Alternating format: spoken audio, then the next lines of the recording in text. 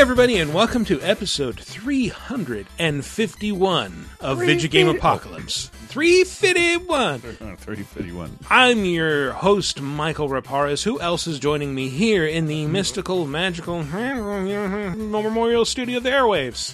I am the man of the hour, as it were, Chris Antista. And my games.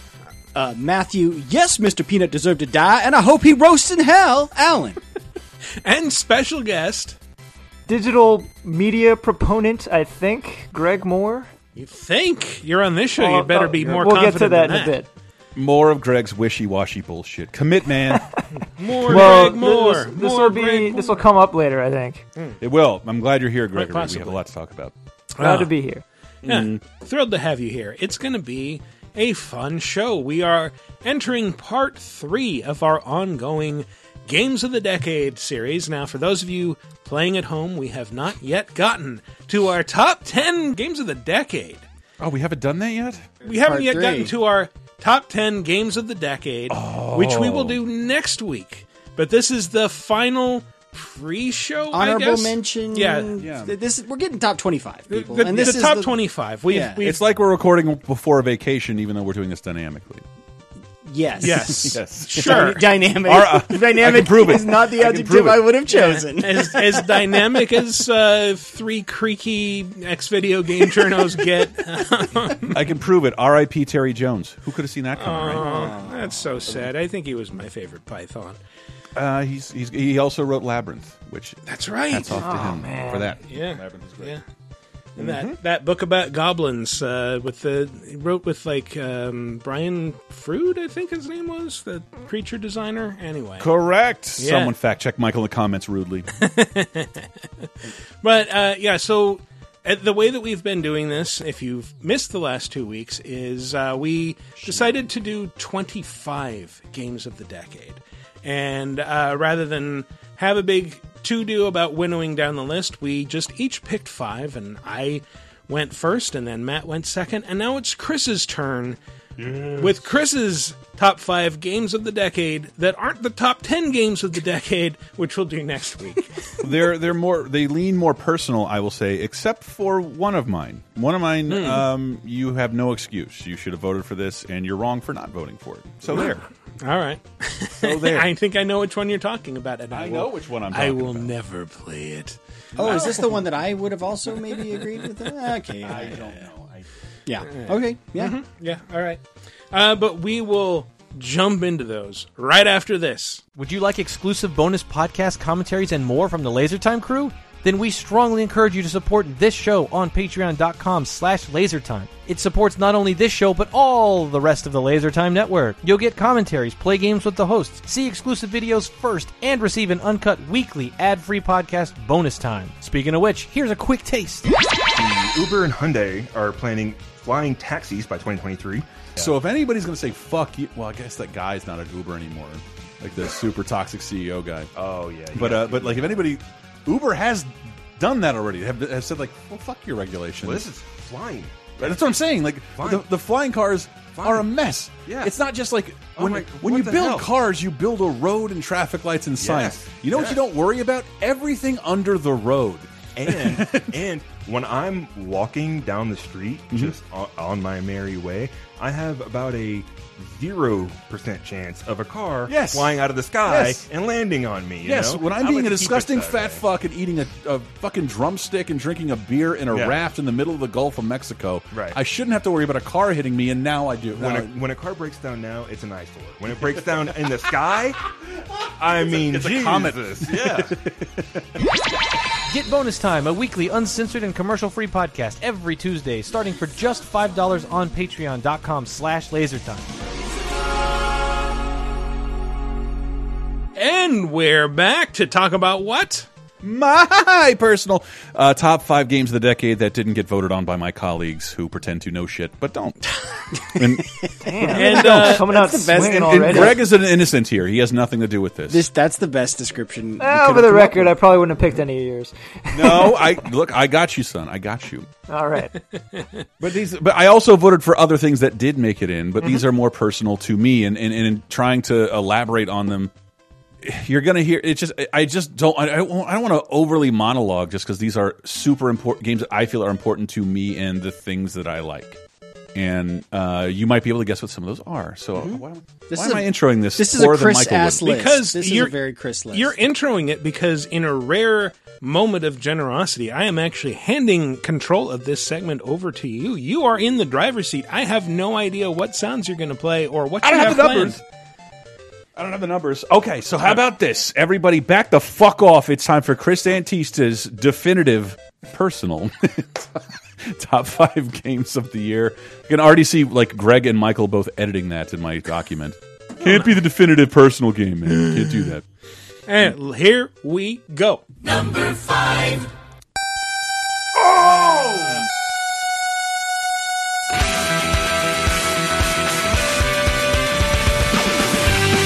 It's not only the Scott Pilgrim theme, it is one of the best video game soundtracks ever forged by human beings. Yes, from pretty true. Anamanaguchi. All by Anamanaguchi. Anamanaguchi. And it's weird because Scott Pilgrim, I don't even know if I could call it like my favorite beat-em-up, maybe even of the decade.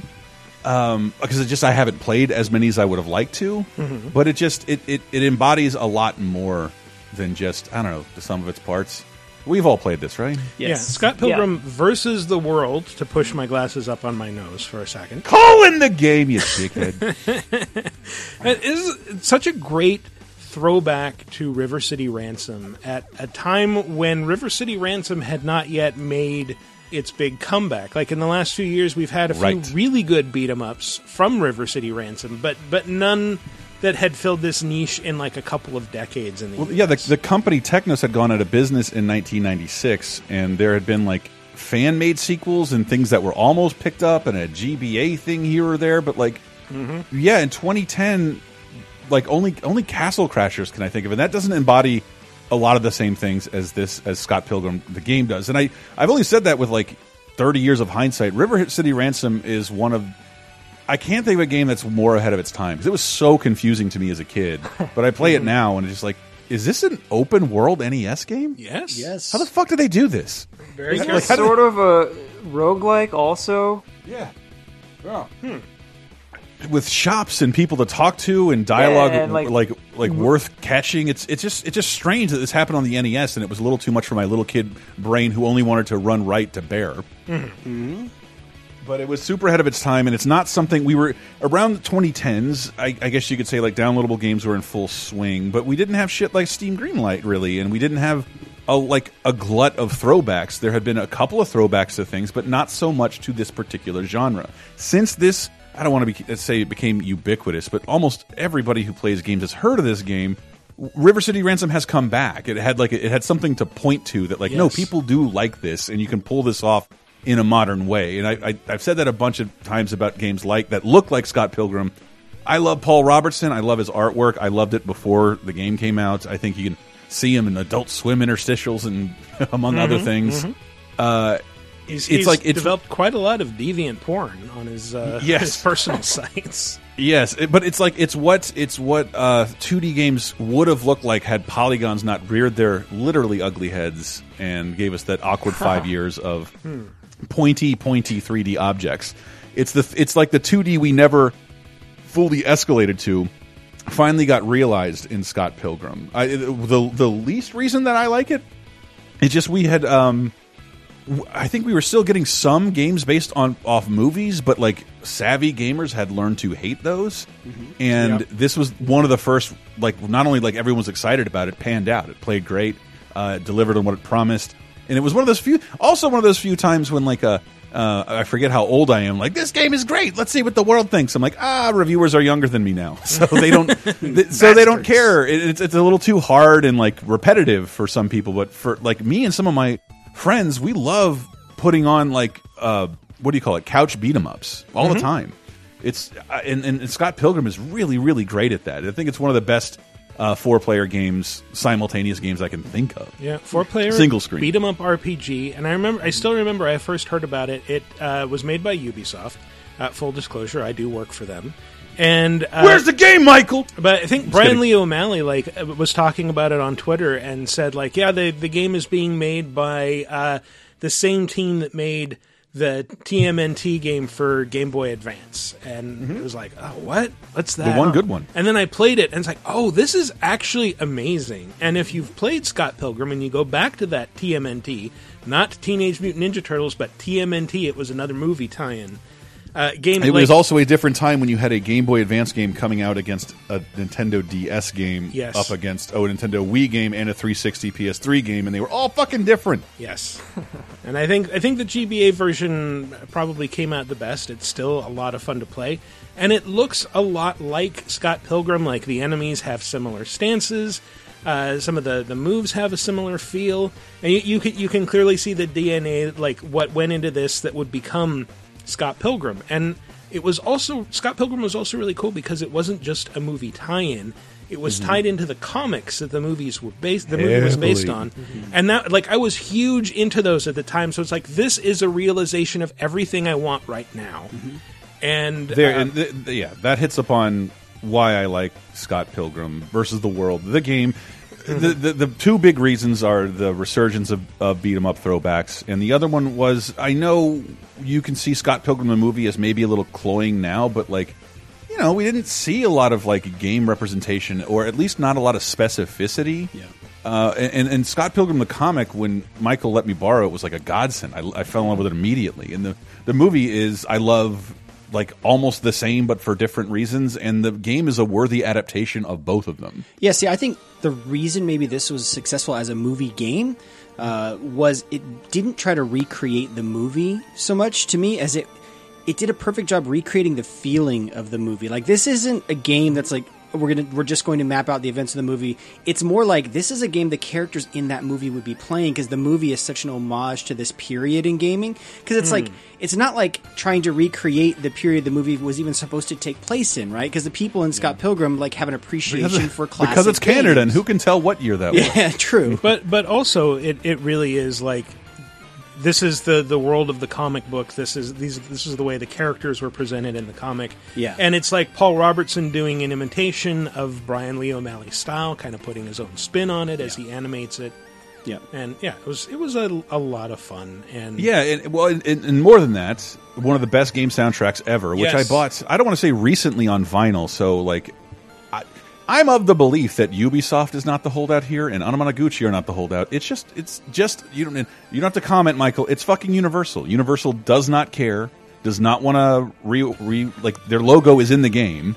It's a Universal Studios thingy-mabob. Well, they just reorged their games division, so yeah, probably the people who did this or are responsible for this might not even be around at Universal. And the Mummy de-resed is like the best thing to come out of the entire Dark Universe saga. Yes. So let's hope that sticks around. One film of it. Yeah.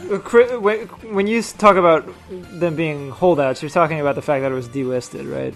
Yes, it was delisted in 2014. Yeah, you can no longer play this game unless you already had it. Okay, yeah. So, like, it almost seems like sort of cruel fate that this is on your list, Chris, because you, more than anyone else that I have ever known, are this big proponent of digital, and this came up all the time where we used to work. It is, but it's like I always said about shit like Marvel vs. Capcom. Like, it is a little miracle if you know about how these things are made and how they're licensed. Like, you get it while you can. Like, you know this is a temporary bond with Satan. And so the idea that Edgar Wright, Brian Lee O'Malley, Universal Studios, Anamanaguchi, Ubisoft can team up and like put aside, like, I don't know, like making a game that's super marketable and like would have made thousands of dollars. They made this awesome thing, and it made sense to Universal because they were marketing the movie. Now that they're not, and the movie was not a success. Also remember that. And it is kind of like in the same vein as Roger Rabbit, isn't it?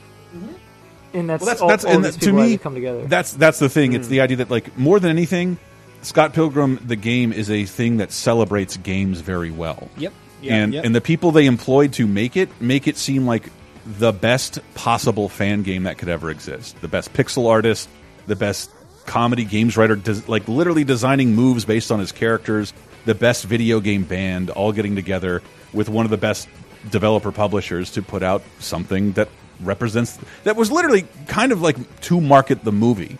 And in that sense, it became kind of weirdly uncompromising as a game because it is hard. It's harder than you'd think it would be. Well, also there was a mobile Scott Pilgrim versus the World game, and that was nothing like this because it was more clearly based on the movie, and it's just like this is a cheap marketing tie-in that might as well just be in Flash. It's like a bad Punch-Out clone with like Michael Cera's face. Who cares?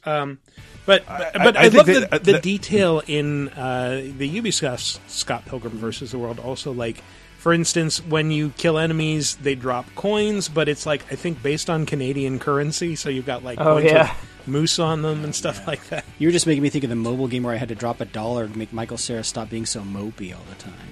Fucking microtransaction. Cheer up, Michael. I thought he did a great job as the character, but I love that they did not look anything like the people in the movie. That would just be one hurdle they'd have to jump over again to get this thing out. To trying to license fucking, I don't know, like Kieran Culkin's face. Yeah, I'm imagining a Dark Universe version of this where all the characters look like Kevin McAllister from Super Nintendo Home Alone. Or who am I kidding? Brie Larson, who was not like anywhere near, she was not an Oscar winner yet, but is in this wonderful movie. And Scott Pilgrim is a wonderful movie, and the game is equally wonderful.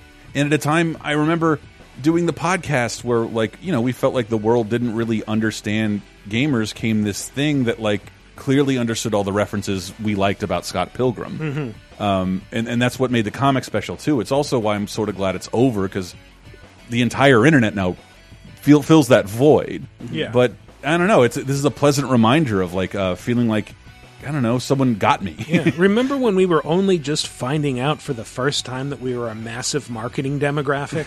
Yeah, it took a little while, but here we are. We made it. Oh, no, we're way past it now, Chris. Here we were. You're out of it, buddy. Yeah. That movie came out, it was like the week I moved back to America from like 4 years in Japan. And I was visiting home in Virginia, and I had two groups of friends. One group wanted to go see The Expendables, which came out that same time. I remember that. And the other group wanted to see Scott Pilgrim.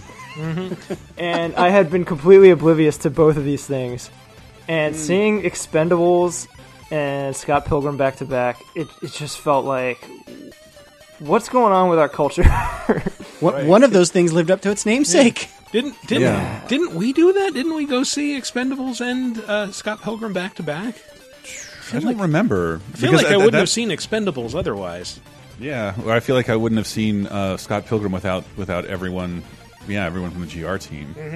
It just felt like The Expendables was so no longer cool. All the stuff, like they're trying to bring back all this stuff that used to be cool, and it was horrible.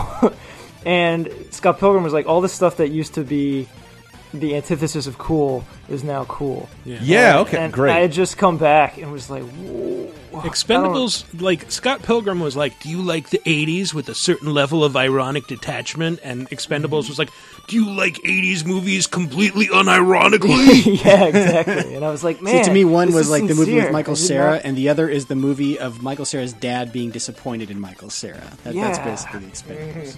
It's like OK Boomer, like years in advance. Like that's like OK Boomer the movie. I have to imagine at some point this game has to come out again. Brian Lee O'Malley has not repeatedly, but on a couple of occasions says, like, I'm doing what I can. The game will see the light of day again. So I will say this.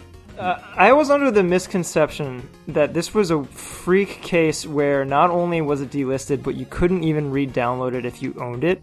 No, that's not the case. So, well, I don't know. Actually, in this research, I found there is a website devoted to the delisting of games that will give you those details. But that's cool. Pulled up. Yeah. So this was a pleasant surprise. I got to re-download it today. I think Scott Pilgrim vs. the World and The Simpsons arcade game, which came out not long after, they've both been delisted. They're both fantastic beat-em-ups. And I think also, like, Scott Pilgrim vs. the World, it wasn't just a straightforward beat-em-up. It had, like, all these secrets that you could find, these different paths, these different characters that you could unlock, and there were, like, different endings depending on which character you finished it with, and secret. Like, you could fight Knives' dad, which I've still never been able to do. I forget what you have to do to make it happen, but holy shit. I've never been able to pull it off. Yeah, it got DLC like 3 years after the fact, which is like it just shows you how small the digital marketplace was. You can play as Wallace now. Yeah, and online multiplayer that also happened. That was important. but I mean, almost nothing gets 3 years. DLC 3 years after the fact, unless you star a Square character. But Scott Pilgrim versus the game, versus the World, the game, lovely and like the perfect me kind of game. It's not something I expected all of us to vote for. I was kind of surprised too. It was kind of like, really this? Okay, yeah, sure. I mean, I'm behind it, but feel it. It's more one of those like, well, I love it, but does everyone else love it? It's well worth playing, and it embodies something else that's super special to me personally, and a very special time in my life. It feels, feels very laser time. It's a very laser time pick. I think if you're into gaming culture, it seems weird to say now, but I mean, there weren't even like YouTubers back then. Like this, that's true. It was a market that hadn't really been spoken to, and it was just. I don't know, it's cool to see that someone cared enough to want my dollar, and it was inexpensive. And beyond all of the stuff that the Scott Pilgrim brand brings specifically, I think that it was an early example of, like what you were saying, like what games would have evolved into if they kept going in 2D. And I think for a lot of people that grew up, like gaming in the 90s, part of us kind of wanted to see that. Like, they kind of abandoned that track for 3D, and now modern games are kind of just an extension of like PS1 games, or like an evolution of PS1 games. But like if 2D games had kept going, you're right, they would look like Scott Pilgrim. And you could look to like late 90s Japanese arcade games that never came over here, where the genre lasted a little longer, and it's like, this is fucking beautiful. And like Scott Pilgrim is pretty much that, but I don't know, like in this weird Canadian American alternate universe, and it's a wonderful thing, and I'm glad we got it. And I think that showed like the strength of what digital could bring to the table, and it also for me showed how Ubisoft, even though they were like one of the biggest AAA developers / publishers, was also doing these cool smaller projects, and it showed the breadth of what they were bringing to the table. I thought it made Ubisoft stand out as a very cool. Yeah. Pat yourself on the back, then, Mike. I will. Listen to that shit. Yeah, I'm sure the kids out there are loving that we're calling Ubisoft cool. Oh, yeah, I'm sure it's great. Anyway, shall we move on? We shall move on. Number 4.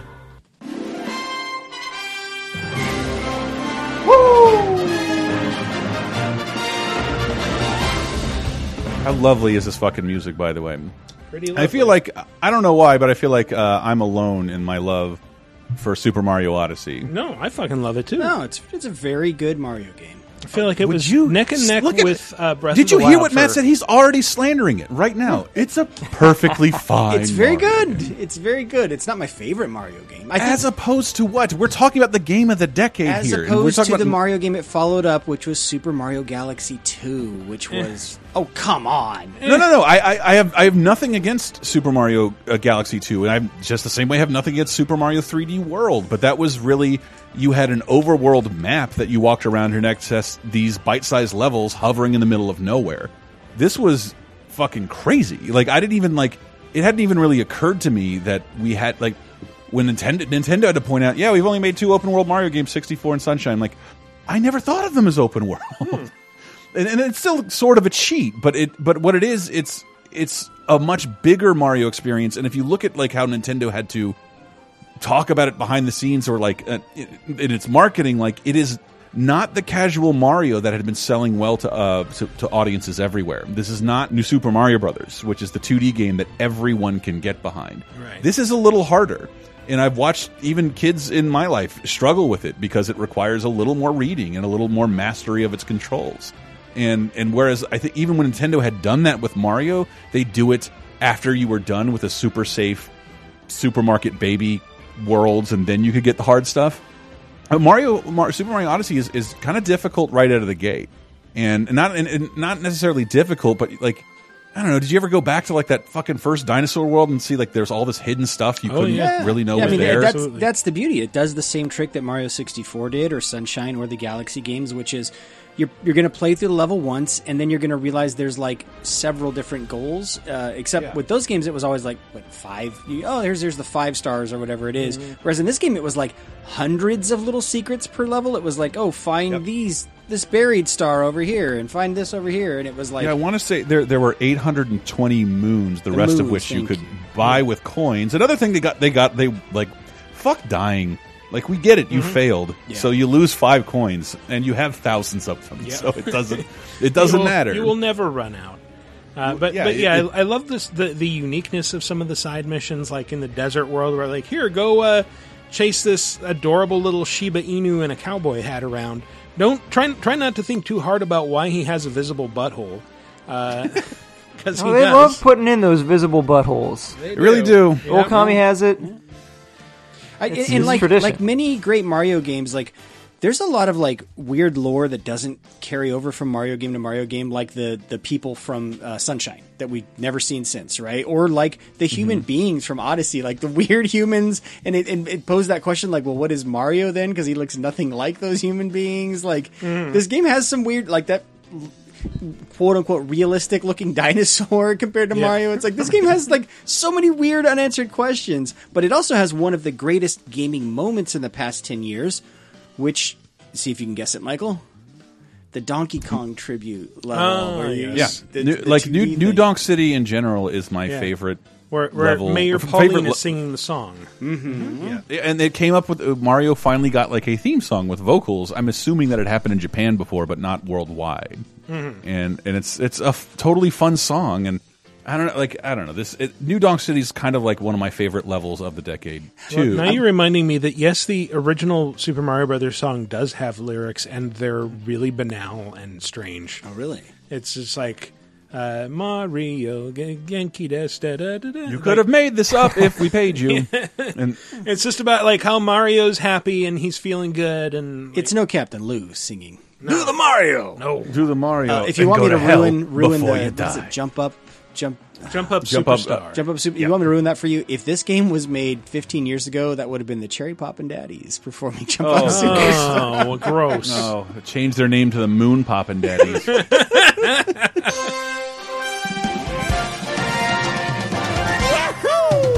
Dude, I did that like 120 times and never got tired of. Like 800 times, never got tired of getting New Moon.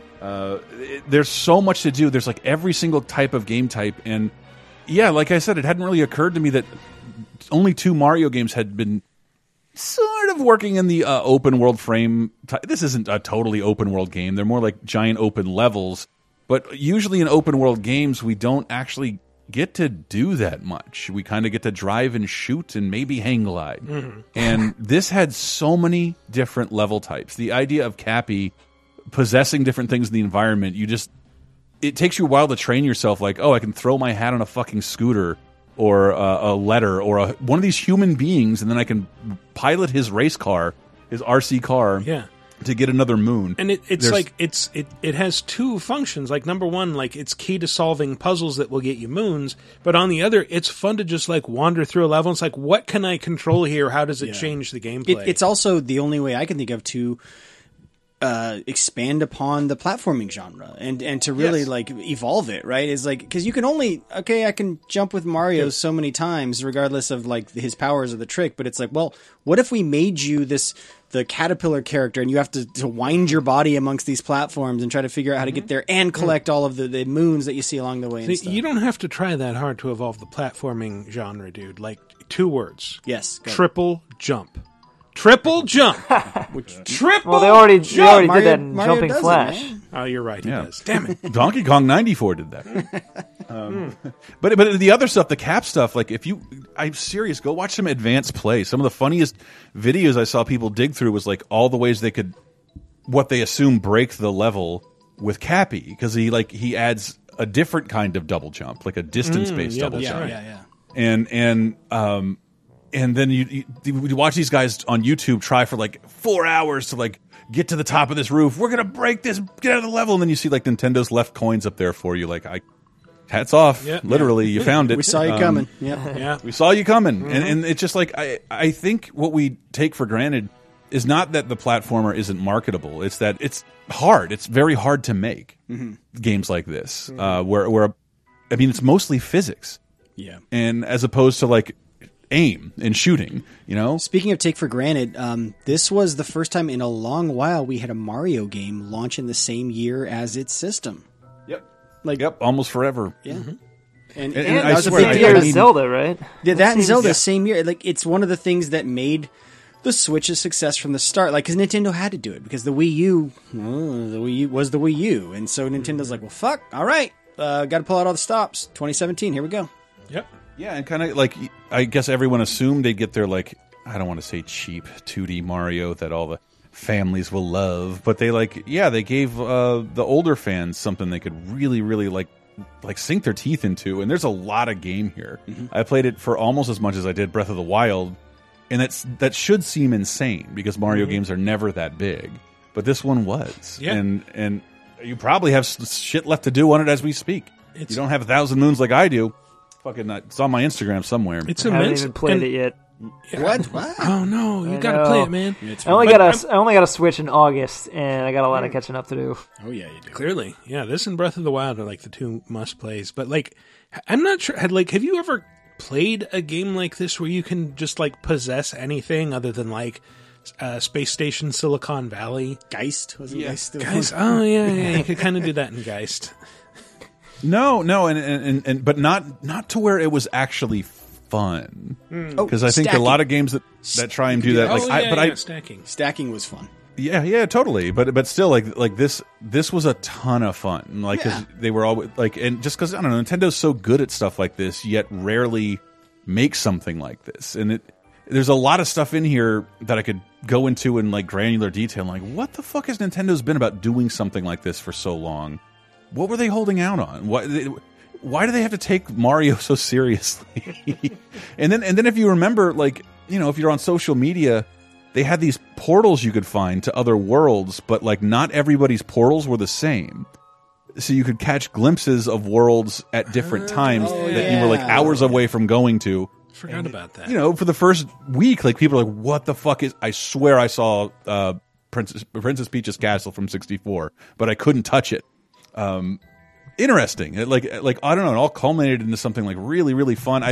I swear I had one of the best times with the screen grab button because Mario is like, I think it's easy to say he's more articulated than ever. There are like a billion ways to die, so Mario has more death animations than ever. There's lots of cute lava, dancing, cake too. batter. Something's gonna get him. And how many of us made Pagliacci jokes with the black and white filter and the clown costume? Right. He had a mafia hat. I made a whole video called "Smoother Mario Odyssey." Yeah, I remember. Featuring Didn't it get like Rob's. pulled from Facebook? Indeed, it did because it was Smooth with Mario dancing to Smooth because it doesn't even have a video editor. It's just ways you can dress up and fuck around, and it's fan service this time.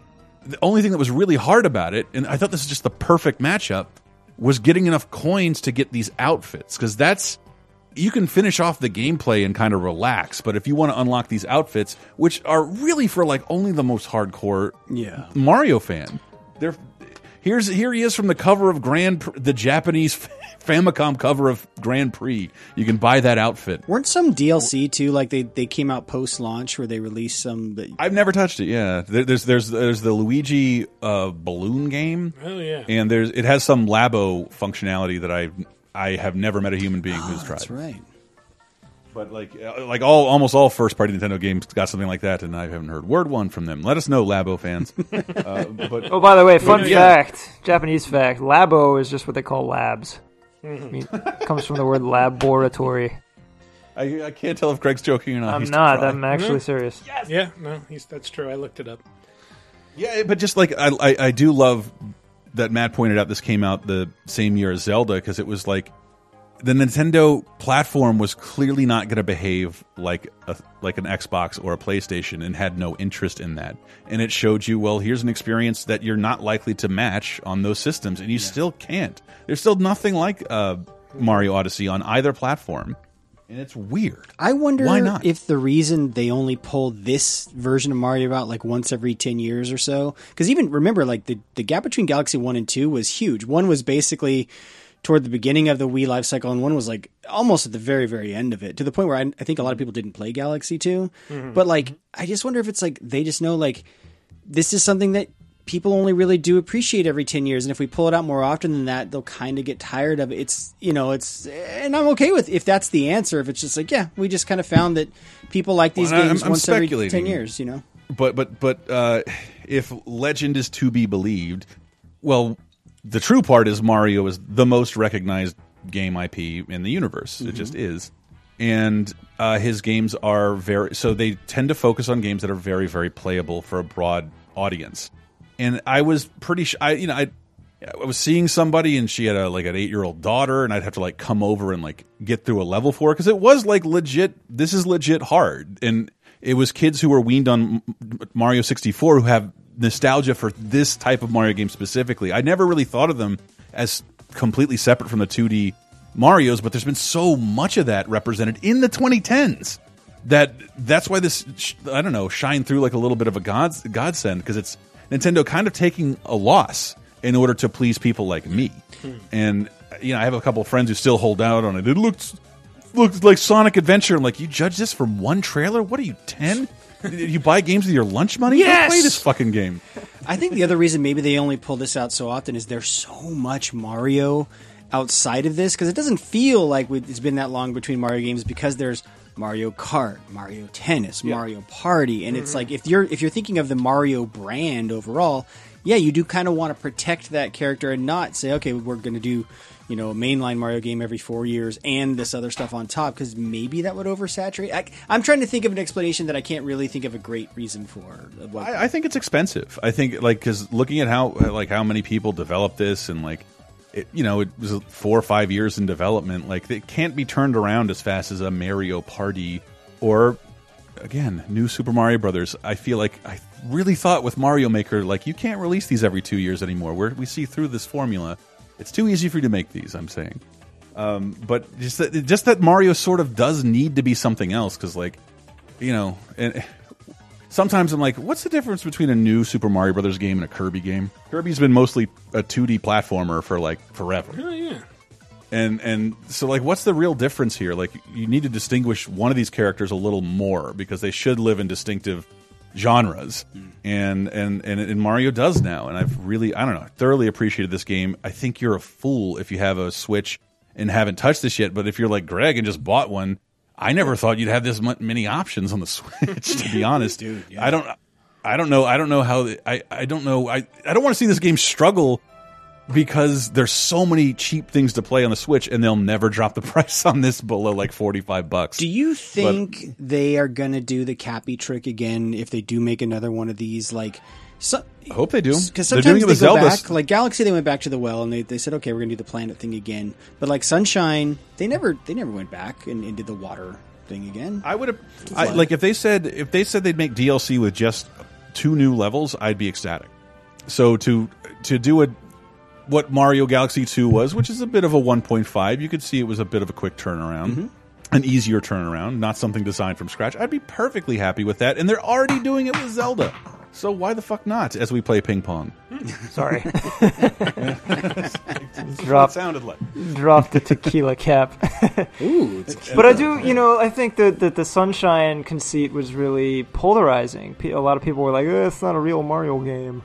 But it seems like this, Mario a janitor? I don't understand. well, that's right. The internet existed when Sunshine came out. right. It seems like the demonic hat thing, though, is pretty well received. Right. I think those people are both wrong and right in that the cap is a much better power to give Mario, rather than there's something about him. It's like putting Sonic in a car that makes him feel slower and less capable. Like the Flood Pack sort of did that with Mario, but it was a different type of game, and it's beautiful. That's why I hope they remaster it before they did a Odyssey 1.5. I really do. That would be nice. I feel like it holds a similar place to like Super Mario Bros. 2, in like where it's kind of the redheaded stepchild of the Mario universe for Nintendo. Well, I think, like Greg said, it's that I don't have an articulate way to say this, but it feels mind-blowing to me, because when I was playing it, I just I really felt the word play meant something. Just that minimal cutscenes, and I never really stopped moving, and I'm always sort of accomplishing things on accident. It's really hard to have a bad time in this game, because it takes Sandbox to a much different degree by making these smaller open world areas times 8 or 9, and I really, really appreciated it. I felt like I was really playing something rather than watching something, and No cutscenes of any kind. And Mario Sunshine is fucking inundated with that shit, and it's ridiculous, making me care about Isle of Delfino. Come on. Why is everyone talking all the time? Come on. Yeah, why is everyone talking all the time? Let me out. Let me stomp your wildlife to death, and be a Mario, and then hose it off afterwards. Clean up the smear I left behind. Yeah. This is great. Everyone should play it. I cannot believe I've talked this long about it. All right. Yeah. Shall we move on? We should move on too. Yeah. Number 3.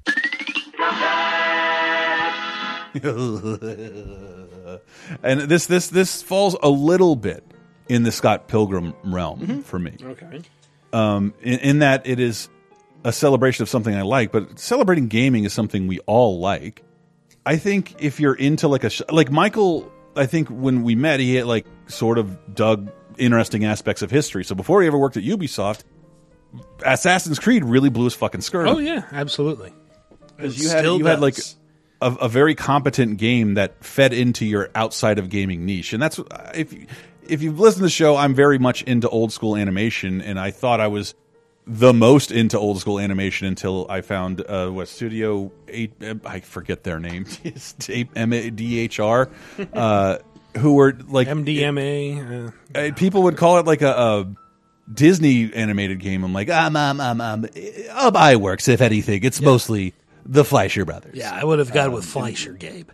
But it looks a lot like what iWorks did after he left Disney and made a bunch of more ribald and booze-soaked cartoons. Flip the Frog, anyone? It's okay. It's okay. They don't sell them anywhere, and they're not that great. But a little bit of nudity.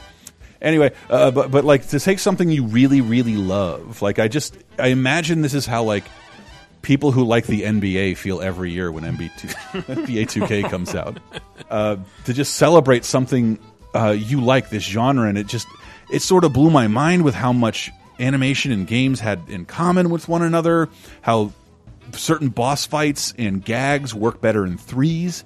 Like, just sort of blew my mind. It fucking blew my mind. These old cartoons would always do something like 2 or 3 times in a cycle, and that's how most of Cuphead's boss battles work.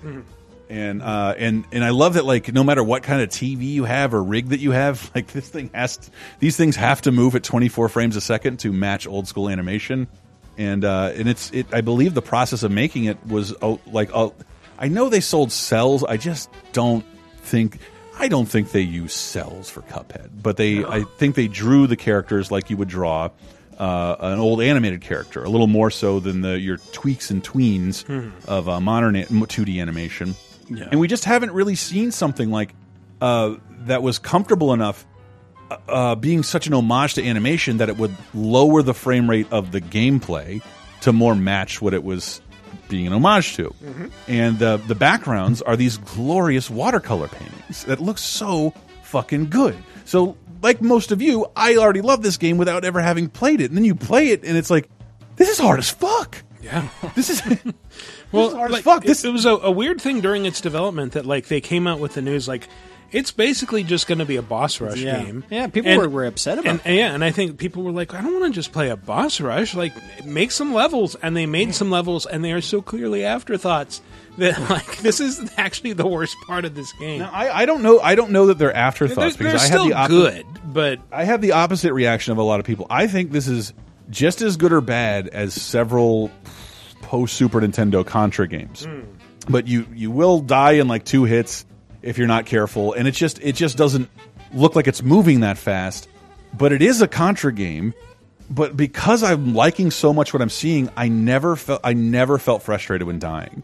I always got a clear sense of, well, that was my timing. I was a little off there. Yeah. I never got mad, and to this day, I have 2 things like this, and this is maybe an adult thing. Do any of you guys have this? Because usually when you're a fan of something, I tore it apart and played it 1 billion times.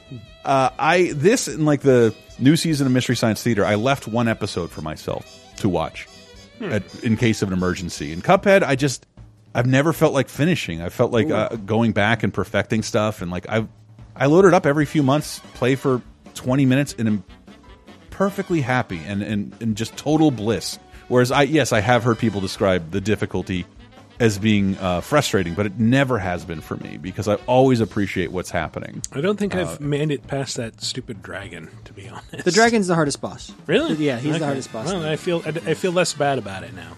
Well, I guess But- the final boss, because he has a lot of stages and waves, is pretty tough And too. But the dragon, And you know that because the announcer introduces it as Good day for a swell battle. it's a swell. I love that they kept everything consistent with this 1930s sort of animation. oh my god! Even down, do you have a clip of the shopkeeper and just the terrible audio? Of that Yes, shop. I don't have a clip, but I know what you're talking about. Yes, He's like Yeah. a pig or something, right? And he's just like it's the just. It sounds like someone put the audio through a grinder. He's he's talking. He's like and you're like, Jesus, this hurts my ears.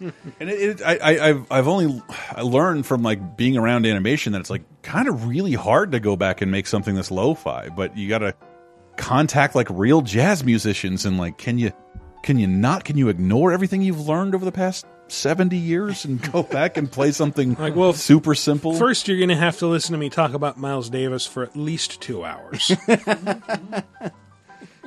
But I don't know. This to me is glorious. It's a perfectly straightforward game that anyone can understand, and I like that the world is a little nicer to hard games now. I think they were a little shocked given Cuphead's pleasant veneer that it was going to be this ball shattering. But and I was too. But I thoroughly appreciate it, and I never get tired of playing it. And I think I own it on every platform now, Including Tesla. Interesting. and not that was I had that in my notes. Not the Tesla. Elon Musk was such a huge fan, and I know half of our audience now has their fist clenched. Oh, that Musk. But yeah, I'd like to play it while I'm driving. while I'm not driving. The one game you winks to should not camera. play while driving. You shouldn't play any game while driving. Well, I mean, but this one You can't play it while driving. You can play it while parked. Okay, But yeah, it's an exclusive to the Tesla. I guess To our millionaire listeners out there, This please is a be a real patron thing. if you have a Tesla that can play it's, Cuphead. it's playable in Tesla. I haven't been able to find it for my Scion yet, so I'm guessing yes, it's probably exclusive to Tesla. Yeah, Cuphead is something. I love saying it. It's something everyone should play, and I think you're pretty close to having no excuse. It just has to. Is it hitting PS4? It's on Game Pass already. Yeah, it's on Game Pass. It might it's be on on Switch. PC Game Pass too. Is it on the PC? Yeah, probably. it's definitely on PC, and it was never more than $20. So it's if you like any of the shit that I'm talking about, like that's Greg brought up Who Framed Roger Rabbit earlier, but I had it written down for this. This is a celebration of a certain era of animation that we haven't seen in games before. I mean, you see someone like care about something you care about so specifically, unlike Scott Pilgrim, which was the entire culture represented well. It just feels really nice and like, this is for me. And because they made something so specifically for me, I'll never, ever tire of singing Cuphead's praises. It's such an odd marriage, though, because it's like this classic gameplay, like you were saying, like it totally reminds us of like a Contra, married with this. I mean, I don't know about you guys, but I grew up, for some reason, there was a lot of old animation, like on Disney Channel, and just like I feel like I saw a lot of 30s and 40s. Or if you did all your video shopping at truck stops, like my parents did for Christmas, So- like you just a lot of public domain cartoons. That's the thing, and so I was like familiar with all these cartoons where it wasn't like alien to me. I'm like, oh, I totally recognize that style. And for some reason, this marriage of those cartoons with that nostalgic gameplay feels familiar when it's not. Nothing had ever done it before Cuphead, right? Like those things never went together. Maybe like one Mickey Mania level. Thinking about it, in my case, like I probably saw a lot of these because I grew up in the era like, hey kids, He-Man hasn't been invented yet. Here's the locally produced public domain children's 15 minutes. Exactly. Yep. Yeah. Yep. I remember that was my only complaint about Stranger Things. They're like watching Bugs Bunny with a rabbit ear antenna, and it's just like, nah, dude, you were watching like Heckle and Jekyll or some public domain horse shit because that was rich kid cable stuff. Oh, yeah. Couldn't watch no Disney cartoons in the early Had 80s. to get Nickelodeon when they were running Looney Tunes and see the those regrettable Bosco shorts. I never get tired of playing that promo where they're like, "Hey, we got rid of Bosco. we got new Looney Tunes," and then the narrator goes, "Sorry, Bosco," and they just throw him down a hole, and we never had to watch a Bosco cartoon on Nickelodeon again. Wow. The only character who had to have his appearance completely redone in order to appear on Animaniacs. That wasn't Bosco. That was Bosco. It was. Who am I thinking of? The Honey or no, never mind. There were Tiny Toons. There were other. Yeah, Tiny well, Toons. was it Bosco's girlfriend was like discovered by was it Tiny Toons? Maybe like Babs Bunny. Tiny found Toons her, didn't like a female. They toon. They did a look-alike, but it was essentially Bosco. But I think Animaniacs did a specific Bosco thing. You're right. Got confused. It happens, but it sort of reminded me of being a kid and like really liking a new cartoon on television. Like, oh shit, DuckTales, Tiny Toons, and they have great games. And I don't know about you, but I haven't really felt that about a lot of cartoon until recently, where Cartoon Network is putting out some really fucking pretty fantastic stuff. I don't know. Kids kind of got shitty games for the cartoons that they liked, and we were denied something that looked like this as a result. Yep. Cuphead. Oh well, yeah, but no, Cuphead was fantastic and still is fantastic Very and good. continues to be fantastic on new console after console. That's right. Yeah.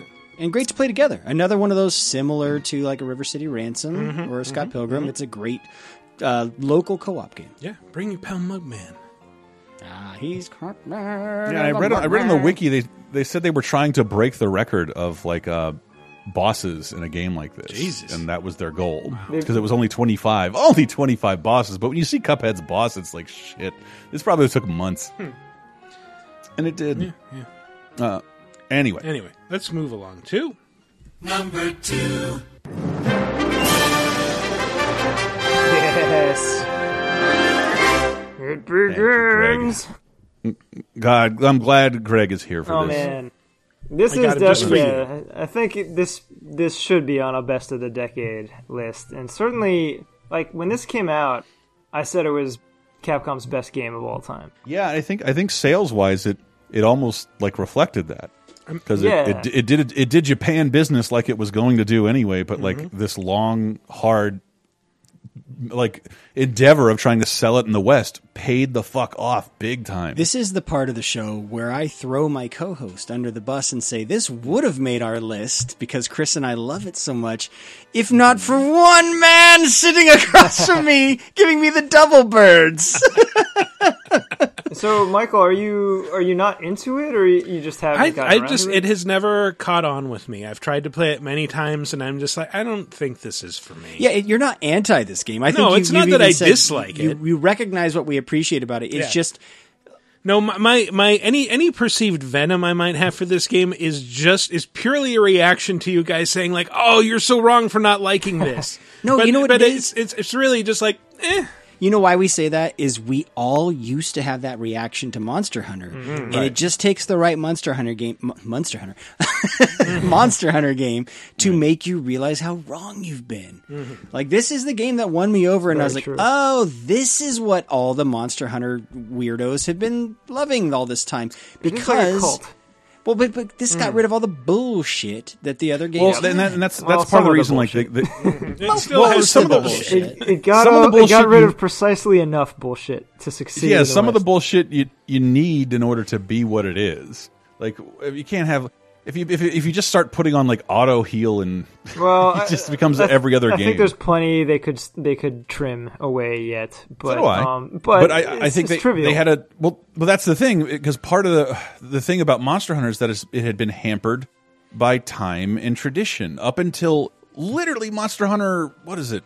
The X or World. what was on Switch? No, well, for Monster Hunter 4 Ultimate. the one after 4 that was like I Generations? forget what it was. Generations. Like it was. You are playing No. a game It's not a based real Monster built on Hunter Not PS2 Generations. bones. I think you're talking about 4 Ultimate. 4 Ultimate's the one we No, got. I'm not talking about 4 Ultimate. I'm talking about the one that's on the Switch. Yes. Okay, that is. Double cross. Dude, you are playing a game that, for weird reasons, is based on architecture from like the early 2000s in the 2015s. It never looked great, Monster Hunter, ever, because it found its audience by, I don't know, some person with a Hail Mary, like adapting this like not played at all PS2 game into a PSP game that it really dug its fingers into Japan. And then I think that they had some exclusive deal with Nintendo, which kept it on 3DS hardware. It kept the game looking pretty shitty. That some like if you're looking at old mechanics on top of a really old looking visual interface, yeah, it didn't do the game any favors. But when you had someone like Yuri, our buddy Yuri, with Greg and I to Sherpa you through some of that stuff and make more sense of it, like Monster Hunter has a lot more going on under the hood in a way that's like genuinely fun towards gameplay in a way that I think games completely forgot about. I think the Dark Souls gets a lot more credit. It gets most of the credit when it talks about challenge and being careful and timing your hits and bothering to dodge, because I just spent so long playing AAA games where you can never really be hurt or just auto heal yourself that it didn't matter if you were if you nailed the precision of something or started to really learn a boss. That Dark Souls gets a ton of that credit, but Monster Hunter was doing that the entire time. Oh, totally. And that, I mean, the original, the Demon Souls, was basically they took Kingsfield and lifted the action mechanics from Monster Hunter verbatim, because Monster Hunter was, I mean, at the time, I think it was perceived as sort of the flavor of the day, you know? I mean, it was super popular, and so every game was trying to be a little bit like Monster Hunter, but Demon Souls was, egregiously, if you going from Kingsfield to that, you could not miss the Monster Hunter influence.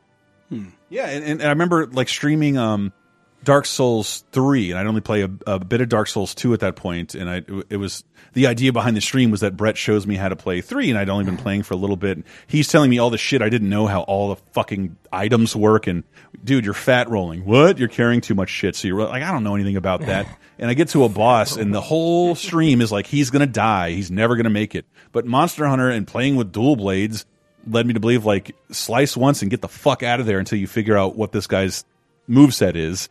I beat him in my first try, and I remember, I think it was Ryan. He's like, I mean, he's been playing Monster Hunter with dual blades. Of course he can handle something like this. And this is the hard game that everyone's talking about. But and Greg can also attest to this. I have never met a toxic fan base in person, only online. The Monster Hunter community is one of the nicest, and I used to think that was solely because they were, felt like underdogs. But the nature of the gameplay is no one succeeds unless everyone does. Yeah. And that there is no other option. I hope they never add one. There's no verses to it at all. And everybody wants to see everybody get what they want and accomplish what they need to do. It's almost bizarre how stark the contrast was between that community and literally any other Capcom community, especially Devil May Cry, which is where I spent much of my time. Yes! Horrible people. And I thought about it. Devil May Cry is an inherently masturbatory experience. You're trying to show off in a single player game and do the longest wank. And and I love it, Brutal. That's a brutal wank. And then Monster Hunter is all about wank. Collaborating, and you don't get a huge benefit out of helping people, but you get some benefit. And I think beyond the in-game reward you get for, obviously you have to work together to do a quest, but people get a satisfaction out. It's almost like a different way of showing off by teaching someone. Yes. Oh, see, I'm going to be way more cynical than you guys and just say I think one of the reasons the community is so positive is the language barrier. You're usually playing with Japanese people that you can't understand each other anyway, so no one talks. Mm-hmm. And it's the game also does a great job of everyone gets rewarded for helping each other. The guys that are there helping you, it's because they need an item for this weapon they're trying to craft, and so that's how it still works online. To this day, I need this one thing. I'll help you with this if you help me with that. Yep. Cool. I see you got the right armor. We can do this. And everyone, there's no benefit to fighting a monster you can defeat. You're not at your detriment to help fight someone that's very easy for you, because it's very easy for you. You'll still get money and rewards for doing it. So but spending so much time in person with a Monster Hunter audience was just glorious. And again, the fighting game community in person is the exact same way. In comments, I would set it all on fire. But yeah, in person, it is all about helping everyone. What do you need? And everyone holding up a sign we're going after the Skymerald over here. Does anybody else need a Skymerald? I do. Run, get together. Great. And God forbid they ever allow you to trade shit. Then it would become even more nice. Well, and I wonder if the sort of obtuseness of the game and the way it's presented makes people that know what they're doing more proud of it, because it was something they really feel like they earned, or through their experience or through their interactions with their own mentors. But there's a very strong like mentor protege culture within Monster Hunter. Senpai Kohai Yeah, relationship, exactly. you might say. Yeah, that's exactly what I Which was most- trying to avoid saying. Most gaming communities would turn that into gatekeeping, though. That's what's so weird, though. They'd be like, "Well, I spent the time necessary to learn this thing. Get out of here, noob." You know? Yeah, it'd be people would be yelling at me, going like, "You didn't succeed and get the thing you want. Get the fuck out of my game and stop wasting my time." So, At no point will anybody tell you to get good at Monster Hunter. And I mean, in a modern day Monster Hunter world, you see very few dropouts, which is like the Mikeless way of insulting you. There is such a thing as a bad teacher in Monster Hunter, and I will say it took me like 4 different Monster Hunter experiences with different titles that I had all received for free from Capcom before it really clicked for me. And part of the problem was that the first person who was teaching me just sort of dragged me through the quests. You know, so you're just sitting there watching your friend do all this cool stuff without really understanding. I remember Yuri specifically because we started around this. We started our teaching it around the same time. He's like, "All right, first thing we're gonna do is get you a Barioth set." Yeah. And I was like, "What the fuck do those words mean?" We're gonna beat the hell out of this monster, take all this shit from his body, and give you pretty decent starting armor that you wouldn't normally have at the beginning of the game. And Yuri is a great teacher. I'm not talking about Yuri, by the way. I'm talking about someone else. But yeah, Chris. yeah. But yeah, it took a while, and it also took. Actually, the first one that clicked for me was this is super deep cut. It was Portable Third HD, which was an HD port of one of the PSP ones that only came out in Japan. Wow. It was ported to PS3, and you could only play online using the ad hoc mode. Oh God! But I So mean, if you had like 4 PS3s in the same room, no. It was like it was the ad hoc thing that was made. So it was basically you use your PS3 as a proxy, so that you can pretend. Basically, you could play PSP games online instead of with people in the same room. But this was a PS3 game that was using that. So basically, it was like an extra couple hoops to jump through. But you jump through this couple hoops, and for the first time, you have an HD console online Monster Hunter, and that was it. That was the one that clicked. That epitomizes Monster Hunter. I think extra couple hoops. to jump through. not appearing contemporary hurt the overall experience of Monster Hunter, which at its core was always really cool, and that's why World is wonderful, because Greg and I were working with this game in like 2014 when it got online for the first time in America. Since the try or something like that. It's always on a Nintendo system that is like fundamentally incapable of getting online to begin with. And you remember the ridiculousness of 3 Ultimate? It's like you can't play the portable one online, but if you download an app and transfer all of your save data to the Wii U, then you can play that one online. And it's a fucking mess, and it's really hard to matchmake. And then World comes out. Not only does it look like a contemporary game, not only does it smooth out a bunch of that shit that really scares people off, like gathering your provisions and item combinations, it has fantastic matchmaking, including, I love the SOS flare. Oh, and how great that is. That's the only way to play online for me. It's just like, hey, I need help in this quest. Come join me. It's so no nonsense. Chris, you brought up the Nintendo thing. That's a great point. Like, I think a big part of World's success is Monster Hunter went. Now it's back to PlayStation, right? Because hadn't they been like earliest iterations were on Sony platforms, or like you said, the PSP thing, and then they were like locked on Nintendo. Monster Hunter made the PSP for Japan. Yeah, and then they were on Nintendo systems, and mostly handhelds with recent iterations for years and years and years in the States, and it finally took them coming back to a console that actually gets online, like the PS4 and Xbox One, for that to really break through to the American audience. You know, I think that was a big part of their success. And like Greg said, it's still not altogether clear. I can't imagine the intro of Worlds if you didn't know what you were doing, because it still is unlike any Western-made game opening ever. Yeah. Outside of the fucking weirdo Uncharted opening of Monster Hunter Worlds, which I would be happy to cast into the sun. It's not great. So actually, I'm someone, this was my first title, so I can speak to how confusing it was, but also like the way this one stuck with me. And if you haven't tried this game, what I recommend, it's right there in the title, it's Worlds. treat this like an MMO. Approach this like an MMO, and like, because you don't just drop in and start playing an MMO. You go in, you read guides, you kind of have to be willing to learn things. There's deep systems, and just think of like crafting and weapon trees and all that you have in MMOs.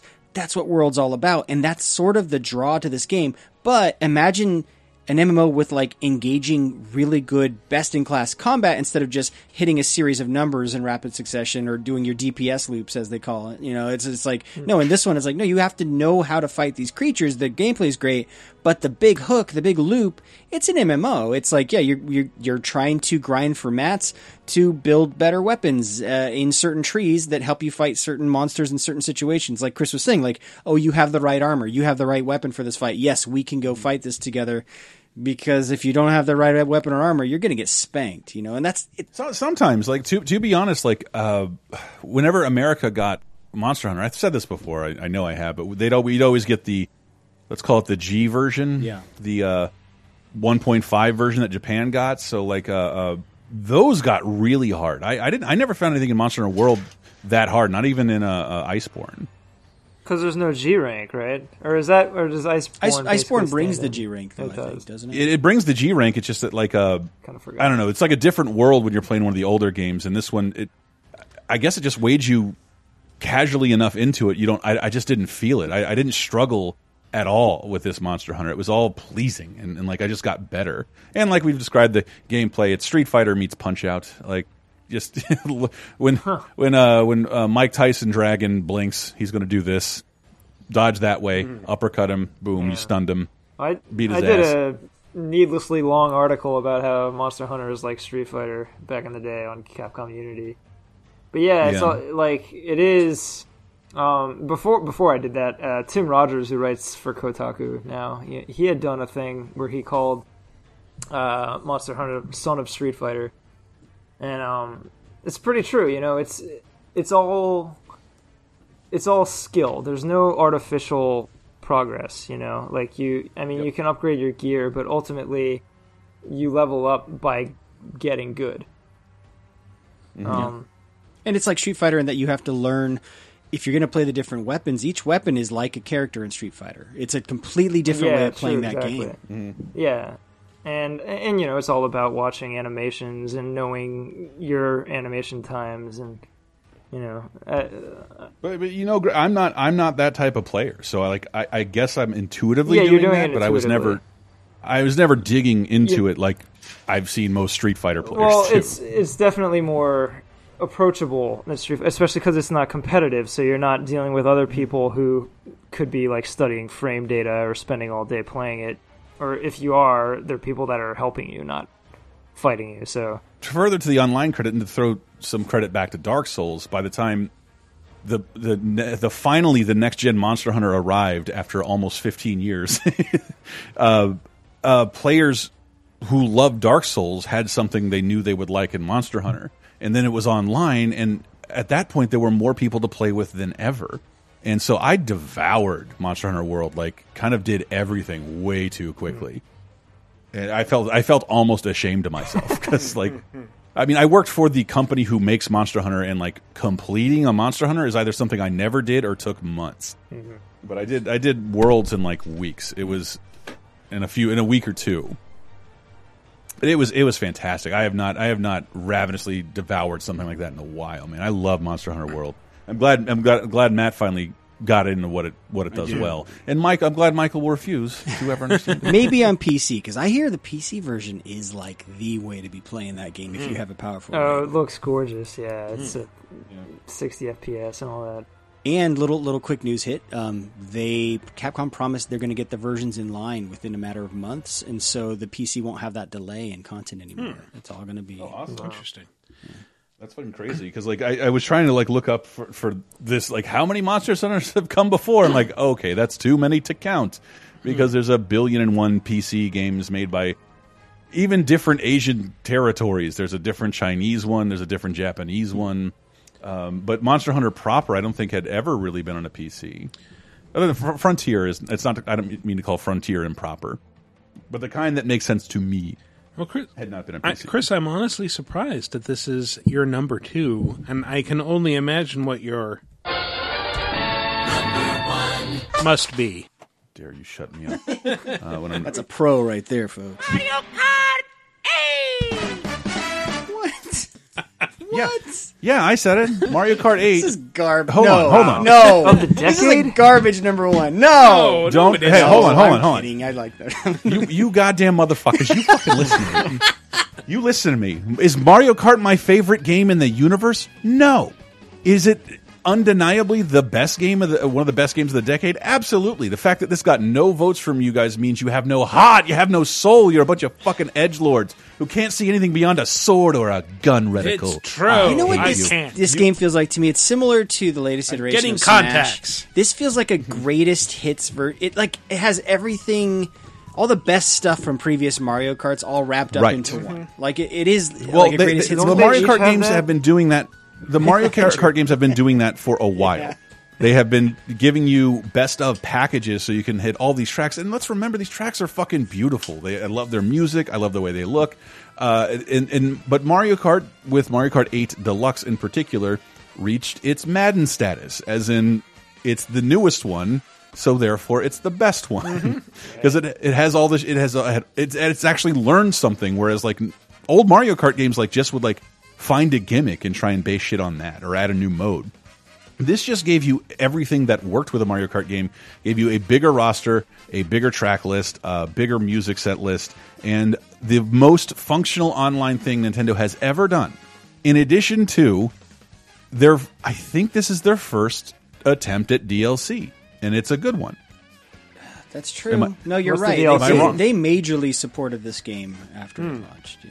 Yeah. They did. Nintendo has not really done the DLC thing and giving you more kart racers, and up to and including that thing I complained about forever ago. I remember slamming Mario Kart in my magazine review of Sonic All-Stars Racing, because Sonic All-Stars Racing was this like giant celebration of who Sega was and what they've done and what they mean to Sega fans. Are we misremembering? Whereas Mario, though, did Mario Kart 7? I thought the DLC was for 7 on Wii U, and then 8 included all No. of 7's DLC. It wasn't. no, oh, okay. no. Well, Wii U Eight was on Wii U. Oh, 7 was sorry. the 3DS. 8 was on Wii U. Wait, okay, Mario Kart 8 Deluxe. 8 Deluxe is is the the best Switch one. one. Gotcha. Yes, gotcha. yes, yes, Okay. yes. And it's in the online is crazy competent for the first time ever, and I'm not fucking kidding. Nintendo patched a multiplayer Mario Kart Online. They had never really done that. Every Mario Kart had been ruined by this like nomadic Nintendo throws it away and just walks away from it, never to return. And this has been fixed and enhanced and had new shit added to it. And again, my very favorite thing with the Sonic All-Star Racing thing, it's just like, dude, what is your problem here? Are you so afraid to break canon and have a celebration of other Nintendo characters and places in your Mario Kart game? They finally relinquished all that horse shit, gave us Link in Hyrule They finally in a fucking Mario Kart relinquished game. it. No. Yes, Great. and you got Animal Crossing characters. You got F-Zero and Excitebike stages with some of the best new renditions of like Mute City I've ever heard in my entire life by like a full band and a real saxophone. It is. I'm not kidding. Some of my favorite music, but no, I get it. It's not my favorite game, but you know, this new life of mine has like illuminated what this game means to kids and how I had a hard time helping my friend's daughter out with Mario Odyssey. Mario Kart is instantly understandable. If you're just in a place with kids who don't know one another, from almost any age group, you can throw in Mario Kart. They instantly understand it, and they're instantly having a good time. It also is very kid-friendly. It has 2 assists that are huge. It does auto acceleration and auto steering for little kids, which I think someone was telling me at the office today that's on by default. Because like Really? his kid was playing and he was like, "Oh yeah, I hit that." I just, I was like, "Did you figure out how to change the settings?" He goes, "No, that's the default. You have to change out of that." And I was like, "Wow, that's really cool that they would do that." Because like, yeah, as a parent, trying to get your kids to understand how to control games and stuff, that can be a challenge, dude. Whereas Mario Kart's like, look, we're gonna do it for like the game will literally steer itself, and your kids, but they can still think that they're doing most of the work, because it still reacts to their inputs, but it kind of has this like auto steer, this gentle auto steer on it that is like, And of course, like, yeah, if you're really playing and you're throwing up sparks and shit, you're gonna smoke your kids. Fucking smoke them. Yeah. I'm saying even at cry. its like default, with none of that shit turned on, like it's something kind of every gamer and non-gamer can wrap their head around. And who fucking has a complaint about Mario Kart? I think we just like we take it for granted, but like this is the absolute best version by like numerous miles of this game we all understand is universally beloved. And I think it deserves a place. It's the highest selling game on the Switch, Nintendo's highest selling console in like 10 years. Yeah. Yep. And because everybody can play it. Everybody loves to play it. I love it when my friends, kids who haven't met one another, like you like to play with Toadette? I like to play with Peach sometimes too. And then they just start talking about shit, even though they don't know like on a granular degree what makes a racer better, even though that information is there if you want to dig into it. The game is always calibrated for fun, no matter who you are.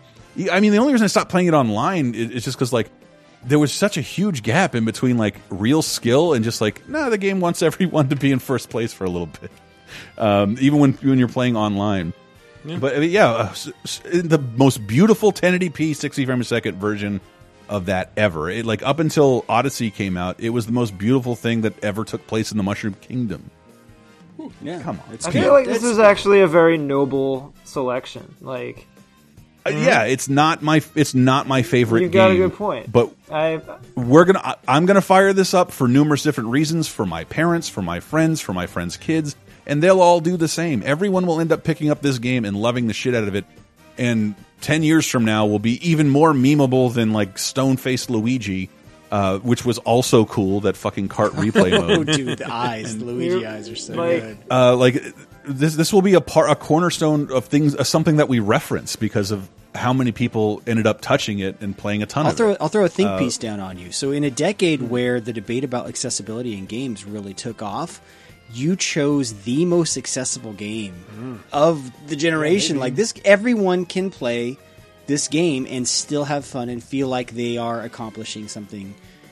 Maybe, but I still have. I want to just applaud Nintendo's embracing of fan service, because I'm not kidding. They did not break Mushroom Kingdom canon and wouldn't allow non-Mario characters into their Mario Kart game for over 8 entries.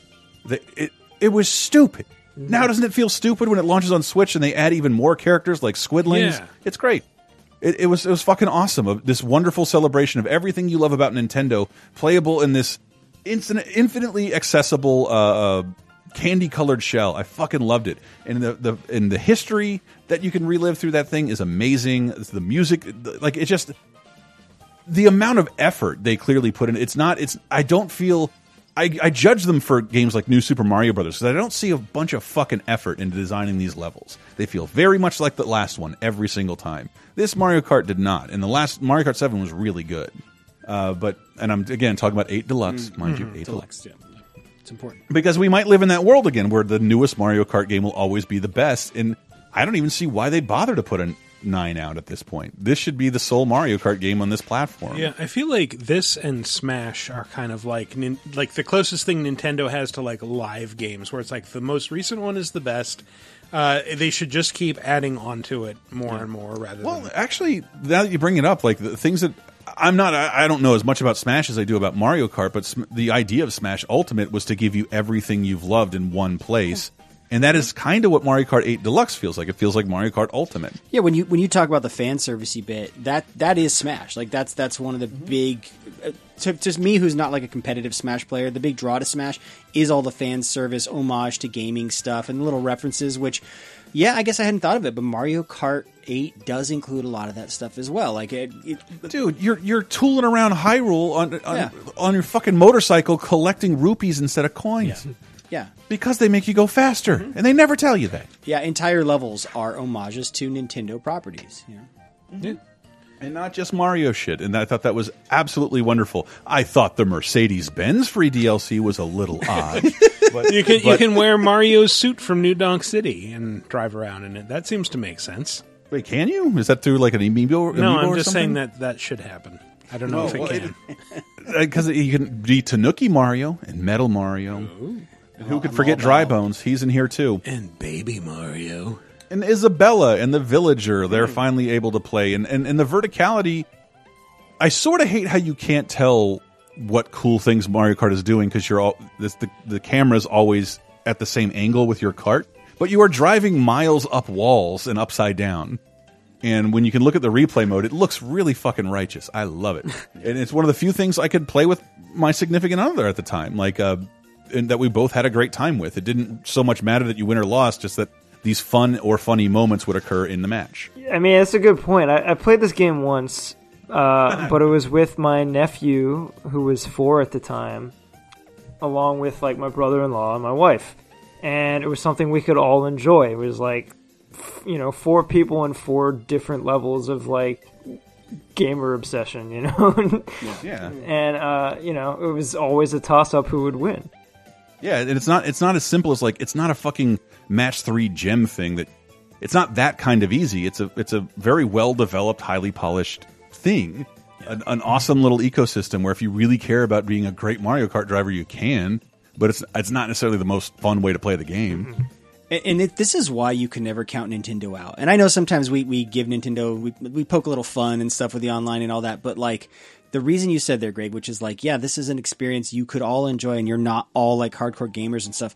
That's why Nintendo will always have a place in the gaming world, is their properties speak to everyone. Like Mario, I think this is still the case. He is more recognizable than Mickey Mouse, right? As a character.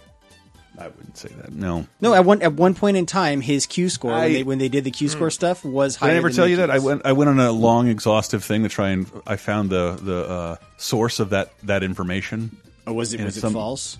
No, it's just some like I think it was said offhandedly with like the source was just something said offhandedly. Was it like Waluigi?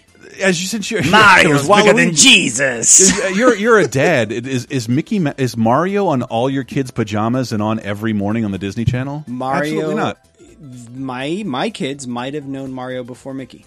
Maybe, but he's on more merchandise, and Mario's not on TV every day. He just ain't. That's true. Not anymore.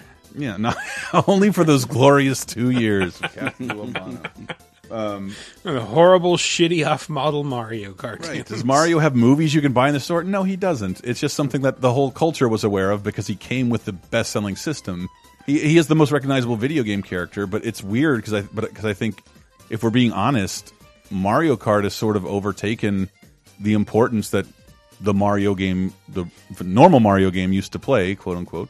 And you've noticed it's usually a pack-in 3 years into whatever new Nintendo system is out before the Mario game is, because it's more universally beloved. He's gonna get his own theme park. And the Mario Kart portion in general, in particular, looks fucking amazing. Oh, I can't wait for this shit. All right. So that's Chris's Games of the Decade personal Mario list. Kart. Solid list. And add to that, I found some fan service while looking around. Did you know everybody's horn, which you can barely hear, makes a specific sound? Really? Yes. And for Wario's horn, for instance, totally farts. Yeah. He has a farting horn, and for that reason, and that reason alone, Mario Kart should be the #1 game on anybody's list as he struggles to find the clip he was going to play next. And it doesn't look like it's going to happen for him. Because if that is what you think... And that clip, then, nobody liked. That little clip. Grew up that to be was... Abraham Lincoln. add the WarioWare characters as DLC to Mario Kart. Because, And damn it, they need to exist outside of those games. I want to play as 9-Volt and Mona. Better close. And that was the discussion of Mario Kart 8 Deluxe. There we go. You're welcome. What? Everybody knows what that fucking means. Eat my dick. All right. Well, on that note, we're going to take a little break. And when we come back, we're going to talk about some news, some new releases, some other stuff. You want to hear about Dragon Ball Z Kakarot? I got that shit. Stay tuned. Oh, no, a blue shell! 今日も元気にマリオが走る走るビーチ姫を助けに行くぜ行くぜ今日も元気にマリオが走る今日も元気にジャンプ今日も元気にコインを探せ今日もも進めよマリオキノコを取ってスーパーマリオだぜフラワーを取ってファイヤーマリオクリポだのこのこだレッドだって倒せマリオはいつも元気で強い Let's get scratching. Is the world of today getting you down? Well, then why not check in on some of the good stuff that happened this week in movies, TV, games, and more 30, 20, and 10 years ago this very week with our show 30, 20, 10. Here's a clip from 1999. I did find clips of the behind the music of Chris Gaines, which also is a thing that happened. Wow. He was so powerful. And there's parts of this where Garth Brooks is talking about Chris Gaines like he's a separate person from him. It's almost like he had a psychotic break. Like it's kind of worrying. I've always been of two minds about it. All of this exists because Garth Brooks wanted to do not a country album. He's just like, let me try out some more pop and rock type stuff. But so just put out a pop and rock type album. That's the fucked up thing that I wish I could have sat Garth Brooks in and put my hands on his checkered shoulders and said, Garth, your music is so popular because your music is a little more rock than country. Mm-hmm. You're already making rock music. Your Chris Gaines music isn't rock enough to be rock. It sucks because you're dressed like a fan of The Cure and you play like sub Kenny Loggins music. Like this is not good.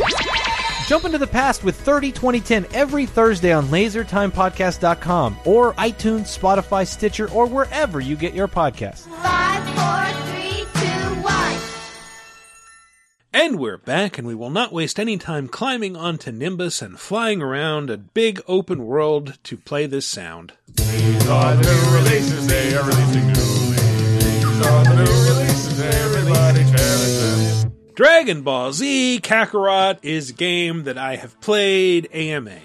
Okay, how does it compare to... Did you play the... What was the last one? It was like something 2? Yeah, it was something too. Brilliant. I'm not sure. Like the last DBZ game that I played was Dragon Ball Fighters. Does it have Naruto in it? No, it does not. It does not have Naruto, but it is by CyberConnect 2, who are the people who've made some really wonderful Naruto games, like Asura's Wrath.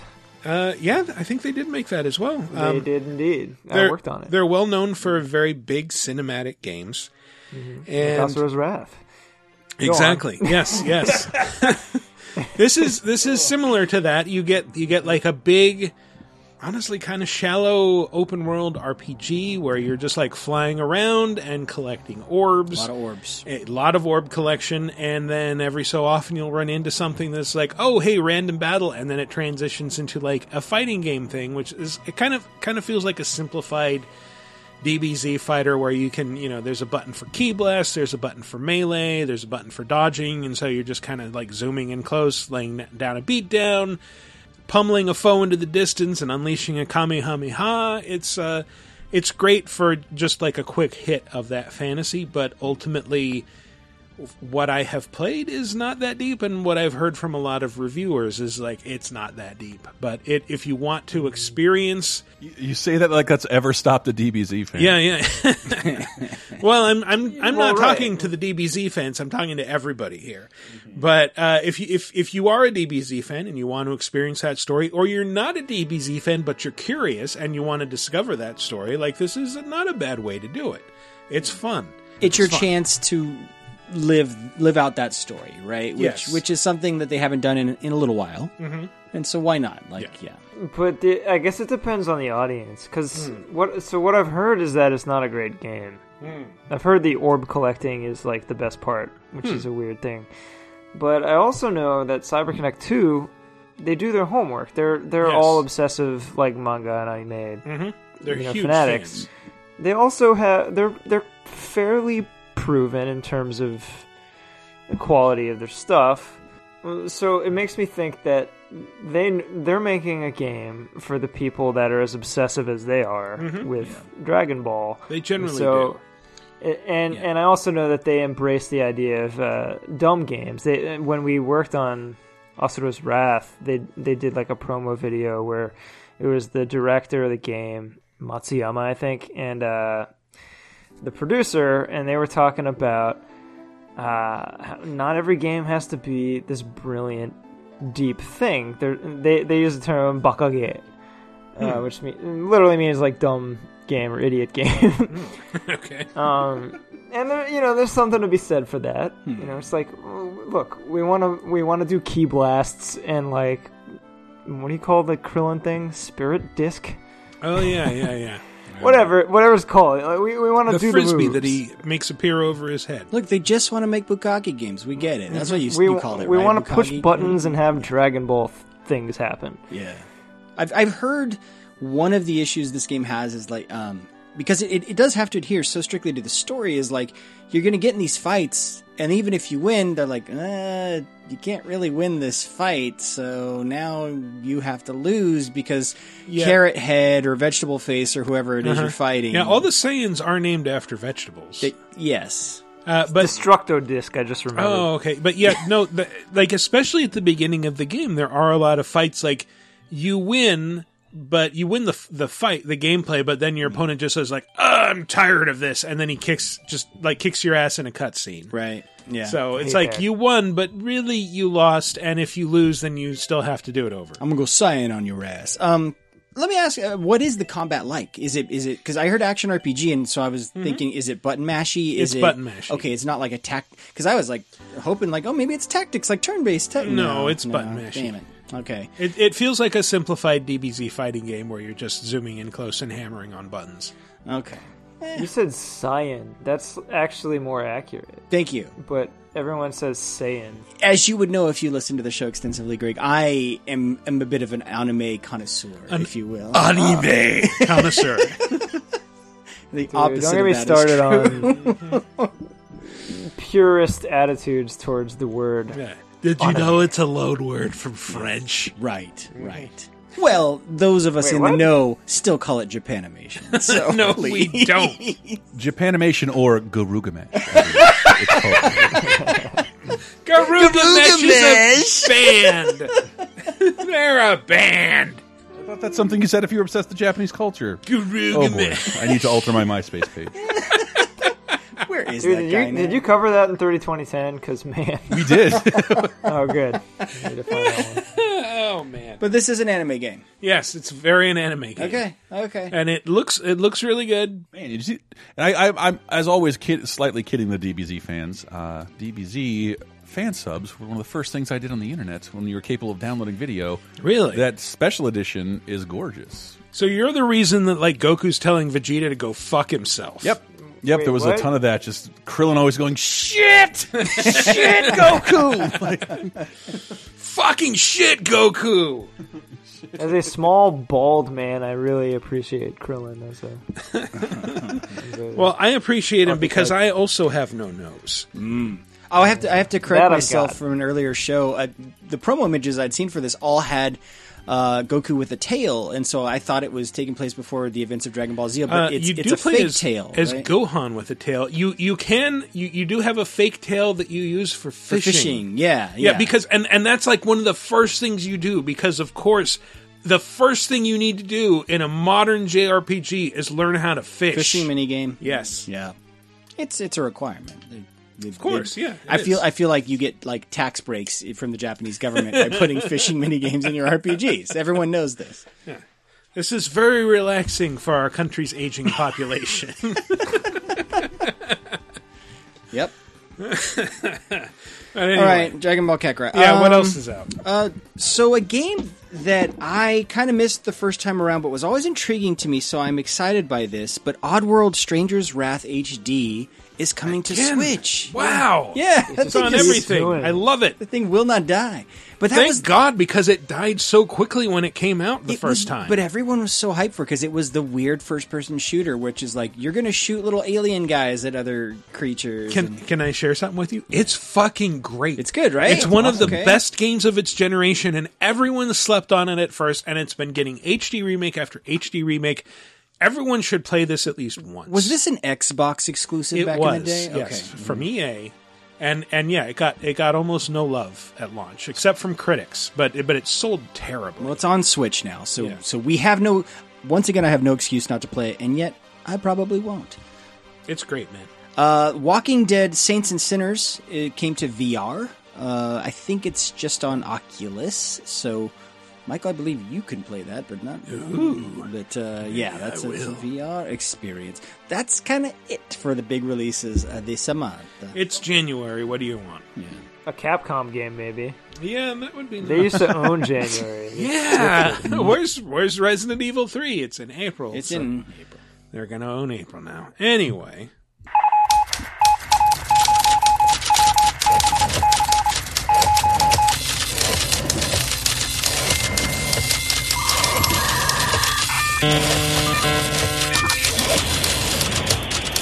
News. Toss a coin to your Hollywood segment, because it's time for the VGA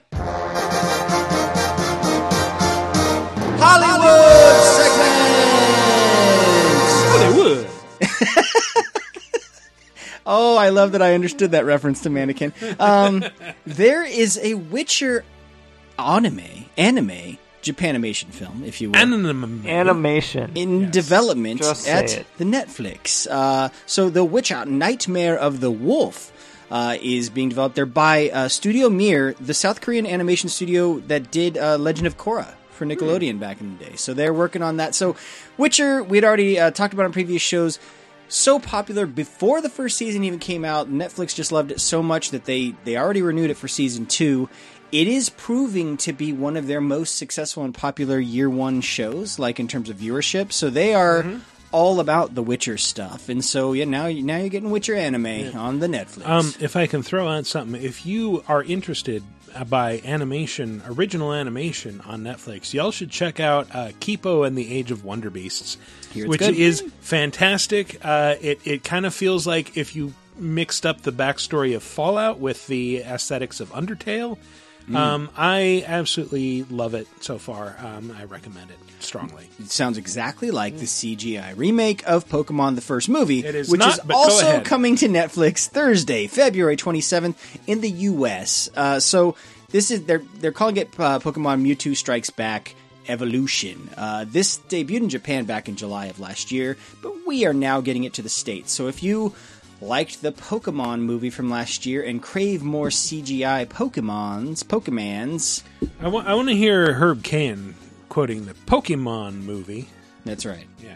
I wish I had that loaded up. Oh, well, go ahead. Well, now you can on February 27th, because you got your Pokemon CG movie coming to the Netflix. Does anybody else? Does this bother anybody else? What, that a movie just got an HD remake, basically? I mean, Japan's been doing this forever, but even saw the Laser Time community talking about it, and most people were positive, but it was just sort of like, but I like that movie, and I can't understand liking that movie. I've seen it, but I was a teenager. I was in my 20s. It was already too late for me, but go on. But the voices and the music are going to be different, and that's all a big thing in your nostalgic movie experience. And the only thing I've seen that compares to that is the Evangelion stuff, which left a really bad taste in my mouth. Yeah, I didn't want anything to do with that. I don't know. Am I wrong, Greg? Have you seen all that crap? The movies? No, Evangelion movies? No, I saw the series when I was young, impressionable Look adolescent. at me, biggest anime fan here. Who else saw Porco Rosso out in public this week? No one. Man. It's out in public? What do you mean? Yeah, we have a bar that shows movies on their patio. It's pretty dope. Oh, that's sweet. It's coming to Netflix, just not in the U.S. Right, so you got to head to HBO Max for that horse shit. Yeah. But yes, philosophically, I guess a CG remake of a movie feels like a very empty gesture to me, and I'm not sure that I care for it. But whatever, animation can always be improved. That's weird. It's real weird. Now I can't wait till we see a CG remake of the Sonic the Hedgehog movie coming soon to theaters. I received a copy of Ghost in the Shell on Blu-ray from Funimation back in the day, only to discover it was the I forget what they even call it, but it was like the 1.5 version where they replaced some scenes with CG circa 2003 or whatever. Always works, man. They did that with Appleseed too, didn't they? Gross. Yeah, it is gross. Like, I think it's gross. I don't like it. I got rid of it, and I was like, I really want a copy of Ghost in the Shell, but not like this. Not like this. I want to I sell my want it soul. with Scarlett Johansson playing all the characters. Yeah. At times like this, I'm thankful I don't give a shit about anime. Thanks, guys, for that. I mean, I don't really either, but to me, there's like a handful that stand out. Yeah. And, that I probably need to update that stance because I've basically tuned out anime since like 2004. But even having tuned out, there's like a handful that I still think of as like just awesome media, Mm-hmm. Yeah. I like that live action Death Note movie. I thought that was really good. It's awesome when things switch mediums and get modernized. The Netflix original? Mm-hmm. I can't tell if we're being ironic anymore. Well, there's a live action Bebop on the way. I'm sure that's going to be maybe That's right. fine. Yeah, maybe. We'll see. What else you got, Matt? Well, typically this time of year, it used to be Capcom game release season, but it was also delay season. Last week, we talked about Final Fantasy VII Remake and Avengers got delayed. We got 2 more games that were announced since then. So Cyberpunk 2077 got delayed back to September 17th. Oh, my heart. Marvel's Avengers, as a reminder, got pushed back from May to September 4th. So now September is lining up to be pretty awesome. And then the other one, it doesn't have a date yet. It sounded really bad when I read the announcement. It's Dying Light 2 has been delayed indefinitely. No, that's not a good sign. But the developers on their Twitter account, they released a statement, and it's not one of those things like, hey, we're delayed and in limbo. It's just like, we don't want to put a date on it because we're just going to work on it until we feel like it's finished. So it came across as way more positive than those announcements typically do. Like, typically when it's delayed indefinitely, I'm like, that ain't coming out. Whereas this, I'm like, oh no, they don't want to do this again and disappoint people and put something on a calendar and then miss it. So I mean, I've seen that game at a lot of shows. Like, I saw it at Gamescom like 2 years ago. It's pretty far along, so Dying Light 2 will happen. It's just they don't know when at this point. So That's good to know. Indeed. First game was amazing. Everybody go check it out. Indeed. Another game that's amazing that more players can now check out, if the rumors are to be believed, but Horizon Zero Dawn is rumored to be coming to PC. This is exciting, but you know what's also strange? It's technically playable on PC right now. Wait, what? How? PlayStation Now? PlayStation Now. Oh, wait, you can play that on PC? You can. There is a PlayStation Now app for PC. I tried playing Metal Gear Solid 4, and it's like, wow, this is like a badly artifacted YouTube video. Oh, Maybe I need to fix my connection. I don't want to sound like my dad. Where the fuck do I put apps on my PC? Programs, applications, things you put on your PC. As sort of a maybe this is a tangent, but like I feel like the most consistently under celebrated feature of the modern Sony ecosystem is remote play. Yeah, I forget it exists. And like everything you love about the Switch. Well, maybe not everything, but like the base concept that you love about the Switch, you can do that with your PS4. It has been an app on like the 5th screen of my apps forever, and I've never tried it. And I find that you're right. I think that's bizarre. It came to OS X. Really? A couple of years ago, OS so X, I have really? to assume it's on Windows as well. But like 2 years ago, over the holidays, my friend is really into Ghost Recon, so we were playing Wildlands, regularly, like all my friends from high school, and they had just released the Predator thing, and I was home for the holidays, so I didn't have access to my PS4, but I had my laptop, and we really wanted to do the Predator thing, which was a limited time thing. But using remote play, I was able to play via my laptop using a PS4 controller. And I was playing 4-player online co-op, and it was, the connection and everything was solid enough that I was able to do this extremely challenging mission with 4-player co-op with basically no lag, and we played for like 4 hours. I wonder, could you use an Xbox controller in that app, or does it require the DualShock? I'm not sure. I've only really tried to play it, strangely enough, with Ghost Recon Wildlands, and it was last time I played it was with the touchscreen controls, which is less than ideal. Like it works not so great for a quick action game like that, especially because like I would think I was playing it over hotel Wi-Fi, so there was like a second lag. But can I share a secret with you about the Predator thing? It's still there. Oh, really? I think the limited time aspect is like you get certain things for completing it, but it's just in stealth camo. You can still play it. You can't see it until you make it bleed. That mission's still there. You can still fight the Predator. Yeah, at the time we were under the impression it was limited. Sorry, back to the Horizon Zero Dawn thing though. Sorry. So this came up a few weeks ago. We were talking about the baseball game. MLB The Show, which had been rumored to come to other platforms, which I think at the time we were like, hey, that makes sense because they have a license and the licensor is like, no, you need to make more money, get this on more platforms. But this is like a wholly owned Sony thing. Like Guerrilla Games is a first party studio. Yeah, it's a wholly owned subsidiary. Yeah, and Death Stranding was even sort of like a second party arrangement where it made sense. Like, okay, now 505 Games is publishing it on PC, but this is like Sony perhaps publishing a PlayStation-ass title on PC. That's kind of big news if true, you know? Yeah. But it also, like, I think we said it with the show, like, how long has it been out? 3, 4, 5 years? 2017 title. So like, what else is it going to do? It's been on sale for $9 the last year. Like, what else can you do with it? You can do what they did with their other exclusive. They just leave them on their platform.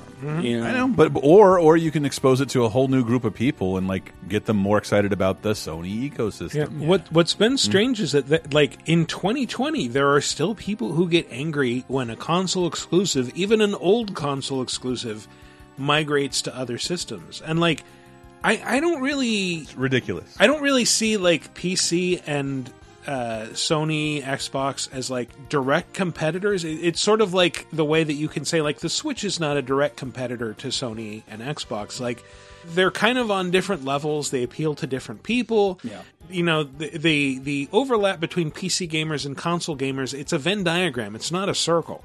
Yeah. Like there are console players who cannot afford an expensive gaming PC, and there are people with an expensive gaming PC who will never touch a console. Yeah, they're going after, you're right, they're going after kind of different levels of similar audiences, whereas like this story isn't saying that thing's going on Xbox, because they are competing for the same people absolutely. at that point. Yeah. It's like, okay, we want someone to spend a couple $100 on our console. So, yeah, I guess Chris makes a great point, though. It's like, well, this thing's been out there a while, and yeah, if you can get people playing the old one, and then perhaps they're about to announce a new one, if rumors are to be believed. Right. It's like, yeah, play this thing. And by the way, we're not allergic to money. We can make more money putting this thing on PC. Yeah. That's great too. Why not? Yeah, it's one of those rumors. I'm like, yeah, I could believe it. It feels like if Nintendo will do that for mobile, why wouldn't Sony throw the PC a bone? Yeah. So I hinted, speaking of kind of the Sony and PlayStation stuff, there is a leak online, or a big leak kind of happened on 4chan. And normally I don't include leaks in the news, but A, there weren't a lot of new releases this week, and B, a lot of this stuff seems to be something that could be realistic, and the leaker in question kind of called a few things earlier this year, so I figured we could discuss it, because it's seeming like this could happen. So apparently there's a big PS5 reveal event that's supposed to be set for early February 5th, according to this leak. And in this event, they're going to announce a few things. So they're going to announce that PS5 is coming out in October. They're going to be announcing the price, which is $500. Only one model, so no levels or anything. No getting a second job for the $600 version. They're going to announce some launch games, which include Gran Turismo, MLB The Show, the next one, of course. Demon's Souls Remastered. All right. Godfall, which we've already seen. Legends with a Z, which is a new IP from Sony Santa Monica Studios. So now all of a sudden I'm taking that way more seriously. And then, so other games they're teasing. Horizon Zero Dawn sequel. Spider-Man sequel. New sci-fi IP from Naughty Dog. new IP from SIE Japan, new IP from London Studio, Final Fantasy 16, and a new Resident Evil. Apparently the specs of the new system are supposed to be almost on par with the Xbox Series X, but of course the Series X people are thinking is going to be $600, so the PS5 could be a little bit cheaper. And then the slogan, and here's the weird. Okay, I know I'm doing the fucking Charlie with the putting the pins all over the room thing from It's Always Sunny, but the slogan is rumored to be "It's time to play." One of the official PlayStation accounts in Europe, of course, changed, like they did a tweet or something, and they included that slogan in the tweet. They put "It's time to play," so there could be something to. I mean, some of these sound far fetched, like Final Fantasy 16, that's the one that I'm like, that, no way. I don't know, this reads like an assembly of, like, safe bets and, like, so far out of left field games that, like, it's probably fake, but I don't know. I mean, it could be real, who knows? I just feel like Sony hasn't tooted its horn about Gran Turismo in, like, 6 years. They probably feel like it's ready for a comeback. Maybe it's time for Drive Club 2. Jesus, he never stops with that. Always with the Drive Club with me. Always the Drive Club. I mean, the only one of the reasons I included this though is like Sony hasn't gone out with as many details as Microsoft yet about their new platform, and we already talked about last week, they pulled out of E3, so they have to do all this sometime. And they have to put a date on this console soon because they need people to pre-order this thing. And they got to have some games coming at launch with this new console. Otherwise, why are you launching it? Sounds like a typical launch to me. Yeah, exactly. Where's our Ring of Red? Our SSX. Love that. Ring of Red. Sounds like an asshole after a very spicy meal. Or an Xbox problem. Yeah. Interesting. I don't know. So while we're discussing rumors, I might as well throw this one out here. A fairly reliable Capcom leaker, Aesthetic Gamer on Twitter. Greg, is that you? Nope. Okay. I'm lacquer. Good cover, buddy. He says he or she says Resident Evil 8 was canceled as recently as 2019. So a new RE, like in the formal, with a numbered version, is a ways off. The canceled version was supposed to be in development since 2016. It was canceled in mid-2019.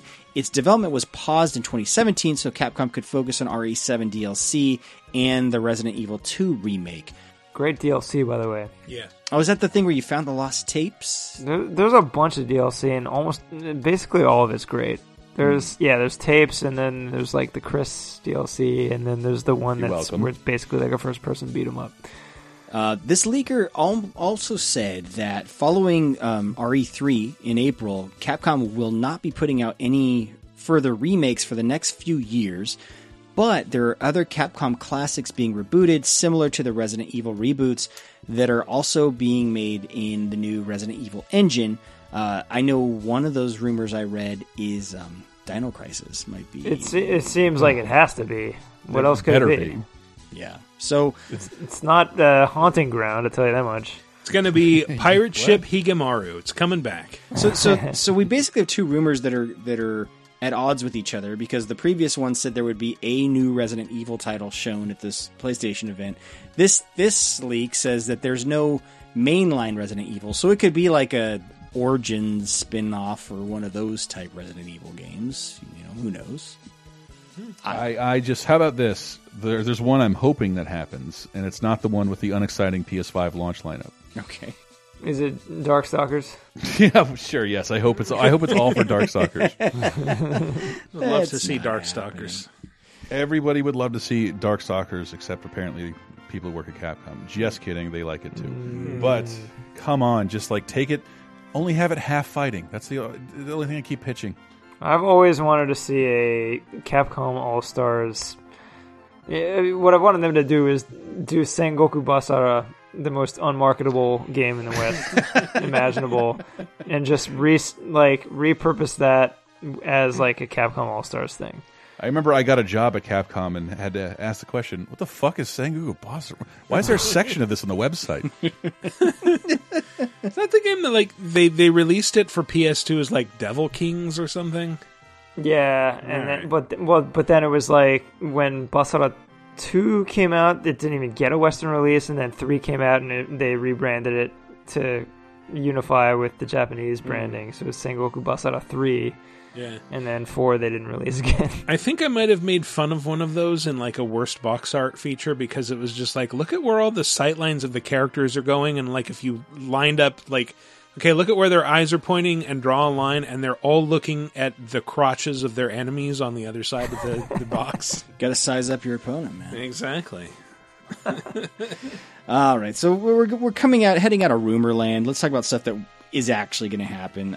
Some awesome games are coming to Xbox Game Pass. So, Michael, one of your favorites of last year, Plague Tale: Innocence, is hitting January 23rd. Nice. Now nobody has an excuse not to play it. I'm glad I almost bought it this week because it was like a quarter of the price on with gold. Yeah, it was on sale. It was like $20. I almost pulled the trigger. And now as well. you know why. Indivisible is also coming. Oh, cool. Yeah, so that's January 23rd. On the 30th, these titles I have not heard of, but one called Sea Salt, which is an action strategy hybrid, and Fishing Sim World Pro Tour. Ooh. Yes, it never ends. That is in addition to the stuff that came out earlier this month. So Children of Morta, Frostpunk, that's one I've been meaning to play. GTA 5, which we talked about last week, Sword Art Online, Fatal Bullet, and Tekken 7. So some heavy hitters hitting Game Pass in January. Man, Game Pass is really good. Yeah. I mean, they finally perfected the Fatal Bullet. What? I'm glad you're saying it, Greg, because every time we bring it up, I feel like a giant shill. Like, we are not being paid by Game Pass. It's just a really good service. I think all of us can't believe it's real. We're like... I will probably never own an Xbox again, but every time I hear about Game Pass, I think about it. It's also on PC. Yeah. For $15 a month, you can get it. I mention it because, yes, it's always surprising. Like, oh, I just get GTA 5 for free, the game that's like only now getting discounted below $40. Hell yeah. And that like the bigger a problem this is for other publishers, the more likely they are to show up with an equivalent. And that's what I would like. I would like more Game Passes. I'm yelling this week on Bonus Time, patreon.com/lasertime, about the massive amount of video streaming services, but I definitely we need more video game Netflix services, for real. Well, I thought, Greg, you were going to hail like the feature no one talks about for Sony is PlayStation Now is like Game Pass, even down to the point of you can download the games in addition to stream them, and yet no one talks about it. And I think it's a big part of it's like they don't bring the current hits like Xbox does. Like Xbox is putting stuff that came out a matter of months ago, whereas PlayStation Now feels like the titles are a little Not only that, Xbox is like bringing new big releases. Its first party games are day and date with on Game Pass. PS Now probably is cooler than it. Like it probably warrants more buzz than it gets. But for me, I just held on to my PS3. It's getting better, but I think there was a Sony executive who was quoted recently as saying, that they're not going to be putting out AAA games on release day for PlayStation. We talked about that. Like they just, he explained it away, just being like, we still view these launches as like big events and. Kind of throwing shade at Microsoft's strategy, just basically saying like, you're giving away your big games here. Like I don't know how it makes sense yet, but until they figure it out, I will reap the benefits. I think it's going to work for Microsoft. I think they're positioned really well heading into this next I'll say this for Microsoft. They have all the money. It's true. That's it. True. Ah, yes. And in a final little thing, you know what? I'm going to go ahead and I'm going to give this a segment drop. I'll sing it myself. So let's get political. No. Let's get political. Fellas, but don't worry, listeners. If you are conservative. It's not the orange trash man. Don't worry. No, we're going to make fun of a Democrat. Ooh, a demon cat, if you will. Joe Biden called game devs little creeps whose games teach you to kill people in an interview with the New York Times. Now, okay, so the headlines read really poorly, and Biden super seems out of touch, but I'm going to give it its full context so we can kind of judge the full statement. So in this interview with the Times, they're talking about his disagreements with Barack Obama in meeting. One of the things that came up is his meeting with Silicon Valley business leaders. And here's his quote. And you may recall the criticism I got for meeting with the leaders in Silicon Valley when I was trying to work out an agreement dealing with them protecting IP for artists in the United States of America. Why did he say the whole thing out there? At one point, one of the little creeps sitting around the table, who was a close to a billionaire, who told me he was an artist because he was able to come up with games to teach you how to kill people. And then the interviewer's like, oh, like video games? And he's like, yeah, like video games. Then one of these righteous people said to me that, we are the economic engine of America. We are the ones. And fortunately, I had done a little homework before I went. And I said, I find it fascinating. As I added up the 7 outfits, everyone's there at Microsoft. I said, you have fewer people on your payroll than all the losses that General Motors just faced in the last quarter of employees. So don't you lecture me about how you've created all this employment. He then goes on to say basically that Silicon, and he's lumping all tech people together with gaming people, and it's kind of hard to distinguish when he's talking about gaming, but he talks about like how there's an arrogance with tech execs and how anytime there's been a big revolution, like industrial revolutions and stuff, government has had to step in to regulate, and how tech does need a bit more regulation. So very standard Democrat line in that regard, right? Like that's anyone would say that, but. And a out of character, in touch statement from Joe Biden. But yeah, just the Biden flair of calling people little creeps whose games teach you how to kill people. Sure. Wait a minute, are you going to start making fun of his No Malarkey tour, which is the name of his tour? Seriously? Yes. Google Joe Biden No Malarkey, and you'll find his bus that he's in. I'm sure the game industry is losing lots of sleep over what Joe Biden's opinions of its executives are. No. Well, I mean, to be sure, there are lots of tech douches, game execs who are little creeps. Like, it can't be denied. But sure, I'm one of them. I take issue with this idea that games are teaching you to kill. No, it's and I also do not see anybody from any developer, even the douchiest mobile developer, saying to, "Hey, Vice President, my games teach people to kill." That's how you lead off the conversation with the vice president. No, that's not a little creep voice. It's like, Vice President, my games teach people to kill. And I mean, who knows what unfolded in that conversation? But it's Cliffy B, isn't it? You sounded like the homeless guy from UHF. Yeah, man, this is $4. Well, someone, I think at Kotaku had done some backwards math and deduced that it was probably like the head of EA at the time or something. Could be. Can you imagine the head of EA describing himself as an artist, though?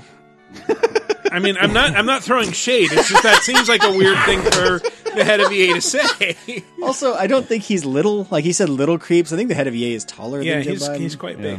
And it probably came out like more nuanced yet still douchey. He's selling soccer games and art? I'd like to think so.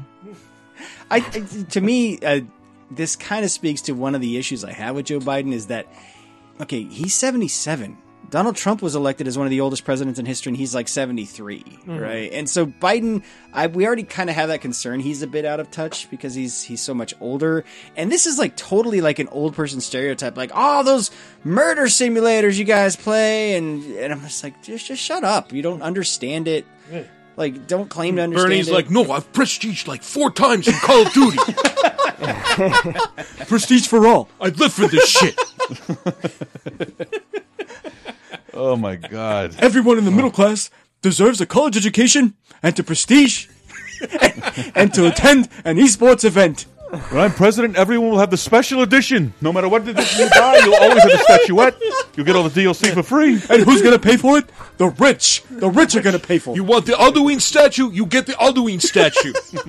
God, we all do really good Bernies. I have to give it super easy to do. All of your Fallout bags will be burlap. I'm getting really Semantic here. I'm going to get in trouble. Greg, you got to do your Bernie. Come on. I haven't. I don't do. Do it! Come on! It's even better when you don't do impressions. And I'm a Jew in Brooklyn. I should be able to do it. and yet Bernie's the not likable one, according to the Democratic establishment. Yeah. Anyway. Yeah, I'm on pins and needles for saying that I like Joe Biden. I'm like, well, I was talking about the context of Air America 10 years ago where he'd come on and be fucking hilarious. Yeah. and ruthless. I didn't mean the guy now with a burst eye vessel. Yeah, where he's like bragging about being the most conservative member of the Democratic caucus. Yeah, this whole situation, if I can speak politically, breaks my heart because that dude is doing something he thinks he has to do that nobody wants him to do and wish he wouldn't do and wish he'd get the fuck out of the way. And it's just he shattered his whole legacy, but because of something he thought he needed to do. Poor guy. Poor guy. Hopefully he won't win. Yeah, I always thought of Biden as more of like an old school like union guy, and yeah, he seems to be trying to erode that. Well, he's old. Yeah. Anyway, this isn't a political show. Let's move on. I don't. We had, let's get political. I warned them. I sang the song, sure, Michael. you I did. sang it. So anyway, that is all the news. Let us switch to play. All right. Well, let's get into the community segment, which, as always, is segmenting our community. Last week's question of the week, is E3 still a big deal to you? Greg, you weren't here last week. Is E3 still a big deal? Well, I don't know. Like, I feel like I've been burned before by E3 suddenly disappearing. And that was like, remember there was like, I guess it didn't disappear, but it turned into like a closed doors press event. Right? Yeah. For a while. And even though that was before I was even in the industry, and I was surprised to find that was very disappointing to me. And I guess there was some sort of like I don't know, like energy or fervor that I had missed, like you look forward to it the way you look forward to almost like a holiday, because it's going to be this exciting time. And even though it was still a press event, so they were still, I guess, announcing stuff, there was just something missing from the equation. So I was very happy when they brought it back to that. But now that I'm like, I don't know, post-industry in a way, I hear you, buddy. I don't know. I don't know how to feel. Like, it seems like people are bowing out of it again. So it's sort of like out for the time being, but I guess this is a little disappointing to me. But I'm not gonna lose sleep over it. Nor should you. Well, we have a few responses, all from Twitter. We're going to Knee1 says, E3 has always meant a lot to me. Having a preset time of the year to show off new Vidjagame and Vidjagame accessories has always been exciting since I was young, and a whole week when devs and console makers show off their latest projects is still worth getting excited about. See, I think he touches on something here. It does. Right. The reason E3 might not be doing so hot anymore, the lack of Kensha Hall. He says Vidjagame accessories. Yes. We need an entire hall dedicated to Vidjagame accessories. Kensha Hall. Which I think I described like my first couple times going there, like, if E3 is a kitchen sink, Kenchia Hall is the drain, where all this strange debris just sort of settles before it's flushed away, never to be seen again. So you know what my analogy... Follow the red-haired girl to the Nyko booth. You'll find it. You know what my analogy is? As a man who, at one point in my 20s, worked at a gym. I know, hard to believe, but true. There used to be all those stores that would set up shop around the gym, like the vitamin shop and the tanning salon, and they were like the parasite, the leeches that hung on to the gym. And it's like, yeah, that's the companies that were hanging out in Kensha Hall, and they're like roughly associated with the industry. Poor Kensha Hall. Oh, it's fine. But it's now fun. we've got like VR porn simulators on the main show floor. It is not okay.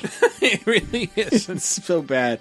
At ZQ Adams TX, so Texas says, it used to feel like a huge deal. One year, I'm giving him a Texas accent. One year, I even watched the Sony keynote in PlayStation Home. God help me. Oh my God! I remember that. I think the last I watched must have been 2016 because I remember being the only person in a chat actually interested in Call of Duty Infinite Warfare. It just seems needless now. Ooh, ouch. Harsh words. Isn't it weird that they haven't brought back PS Home in VR? Or have they? No, nothing like that. Nothing official. No, I mean, that feels like a natural fit, but at the same time, I can totally see why they wouldn't do that. I'm still slightly annoyed that for all the time that we had PlayStation Home, it never realized that initial promise of you can have not only can you have a TV that will show videos in your apartment in PS Home, you can throw it downstairs and it will display the video depending on its orientation. Was that one of the initial promises? That was. They showed that off at a press conference, and everybody was like, wow, and that never happened. Look, as a dude who, like, writes feature lists for a living, like, I want to be in that meeting like, we can do this. Fucking put that on the box. Yeah, do it. Do it. All right. Chris, you want to read the last one? What was it? Blacksmith Gamer? That's right. For me personally, it's always been one of those things I've looked forward to every year. It also is on my bucket list of things I'd like to participate in. Right. You might want to hurry, Blacksmith Gamer. Yeah. I mean, it is open to the public now, so go for it. Get in there. Get in there. Yeah, I'm definitely glad I've been to one, but like, I still don't mind watching it from afar. I don't want to sound like I'm over it, but I missed last year's and didn't even know that I did because I don't know. That felt weird to me. Really, I didn't talk to anybody who asked me about E3. I didn't go online that day. Holy fuck, my behavior has changed. Honestly, I think the best time that I had at E3, so this is my advice on how to experience it if you go as a member of the public. Yep. Do not go by yourself. I think I went to the first couple ones by myself, and it was a very disorienting experience. The second or third one I went to, like I met up with someone who I made friends with, and we went to the show together. And like I had like a couple of appointments, and it was great. Like I got to see whatever the show floor had to offer. I got to see a couple things behind the scenes. If you have the access to do something like that, great. Being a member of the games press and doing it can be exhausting because it's just like you're running from one end of the LA Convention Center to the other, just doing appointment after appointment after appointment. Like, oh shit, I've got like 5 minutes to get to walk literally a mile again and get to the next booth for the next thing. So it's a little bit harrowing, and it can be really annoying when you see tourists walking very slowly in front of you. I mean, and you think like, oh, well, fewer companies are there, so they have less to cover. But it's like, yes, but all their publications are paying for fewer of them to go. And so it's like never been harder to cover E3. And then if our responses to this question of the week are any indicator, like people are giving less and less of a shit about the show. Yeah, I feel bad. Nothing will ever top the back-to-back-to-back announcements of Last Guardian is back, FF7 Remake exists, and Shenmue 3 exists. I remember being in the hotel lobby at it's the hotel that Ubisoft used to always stay at in Little Tokyo. That's part of LA, right? It's like the Japan. It's like the Japan town of LA. But it was one of the hotels because Ubi sends so many people that there's usually in a couple of hotels. But we were all watching the press conferences, and yeah, that press conference was going on, and everyone, you could just tell, worked for our company because they were completely losing their shit over like announcement after announcement after announcement. It's like, wait, did they just Shenmue 3? Like, what the fuck?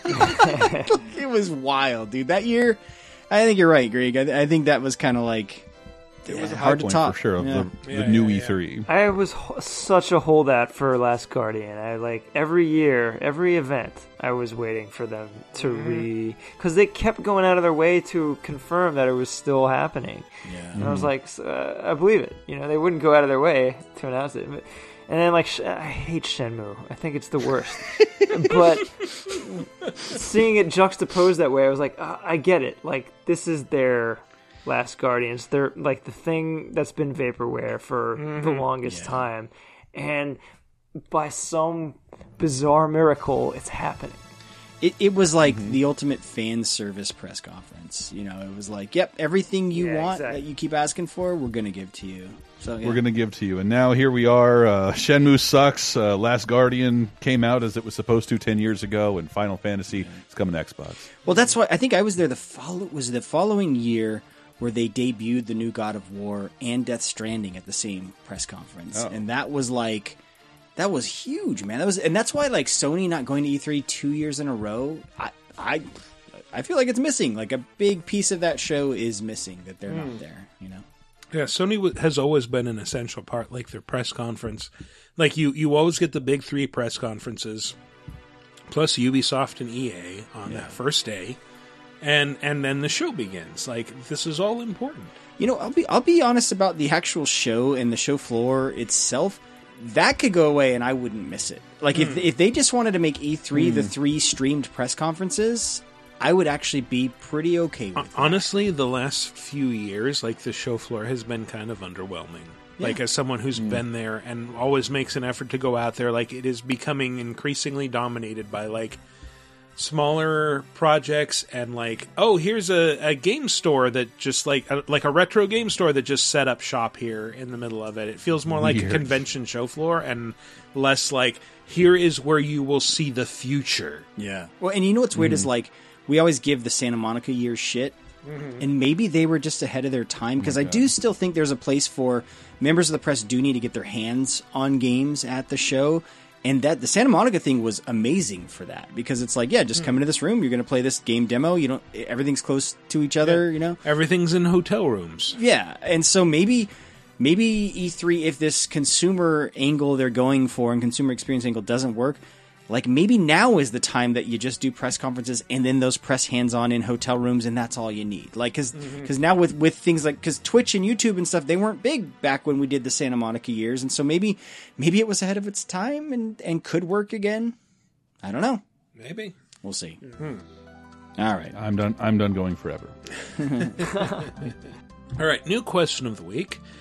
We will be counting down our top 10 Games of the Decade next week. If you had to pick just one game that defines the 2010s for you, what would it be? And probably don't say Minecraft unless you come up with a really good argument for it. But, what? Like anyone's choice is valid, Michael. Don't do that. No, nobody's choice is valid. Only my choices matter. I mean, clearly, no one fucking helped me out with Mario Kart worth of shit. You guys care about relevant games. Yeah, so what is your big game of the decade? I don't know. Mine would be Telling, because mine is also number 1 on next week's list. But if I have to winnow it down to just one that defines it, I'd have to say Skyrim. Skyrim makes it for me. Like, that was number 1 on my top 5, and I think for me that was the most defining game of the last 10 years, and it defined a lot of what I like about video games. But someone else go. So, I don't know if this is my absolute number 1, but it's definitely on my top 10 list, and it's so under-celebrated that I feel like it has to be talked about. Sure. Lost Planet 2. Really? Here's the thing. Unexpected. This game tanked.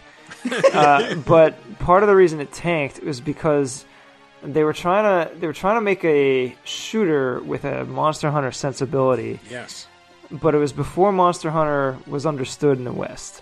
And so what they put out was a game that sounded like a Gears of War or whatever Space Marine shooter, but it felt nothing like any of the other ones that existed. And so all the shooter fans were like, what the F? Why doesn't this feel like every other shooter I've ever played? And that was basically it. But I wasn't even a Monster Hunter fan at the time, but like my friend was into this game, so he talked me into getting it. And what I found was just like basically Starship Troopers the game. And I liked it right away. I get you, sir. But over time, what I learned is that it has this depth to it that it is sort of on par with Monster Hunter of the time, where there's all this technical stuff you can do, and there's all this really like just minute attention to detail. There's like dozens of mechs throughout the game that you can find, and each one of them is a little different, and each one of them has like little secrets and tricks for you to discover about like things they can do. And it's just, it's a Capcom game through and through, so it doesn't sell itself very well. But if you stick with it for like 20 hours, or if you have a friend who knows how to like help you sift through all the crappy stuff and get to why it's good, you'll see that it's really in a league of its own, and just an awesome action game with lots of depth and great art design. And it's just, even at face value, you're blowing away giant aliens, and you have giant mechs. So like, there's a lot to love there. And yeah, at the time, the only context we had for like the 4-person co-op shooter was Gears of War. It was pre-Destiny and the whole squad shooter boom. Yeah. Oh, and it's 4-player co-op for the entire campaign. It's one of the best co-op campaigns. I would like to show a little bit of appreciation for, I can only describe it as the loving shade that Greg occasionally throws at Capcom on these shows, because it's like a man who clearly is still a fan and loves their product, but because he worked there kind of has that, little bit of... They're like family, Yeah, even off mic, Greg talks about Capcom like a little brother. That's exactly how I feel.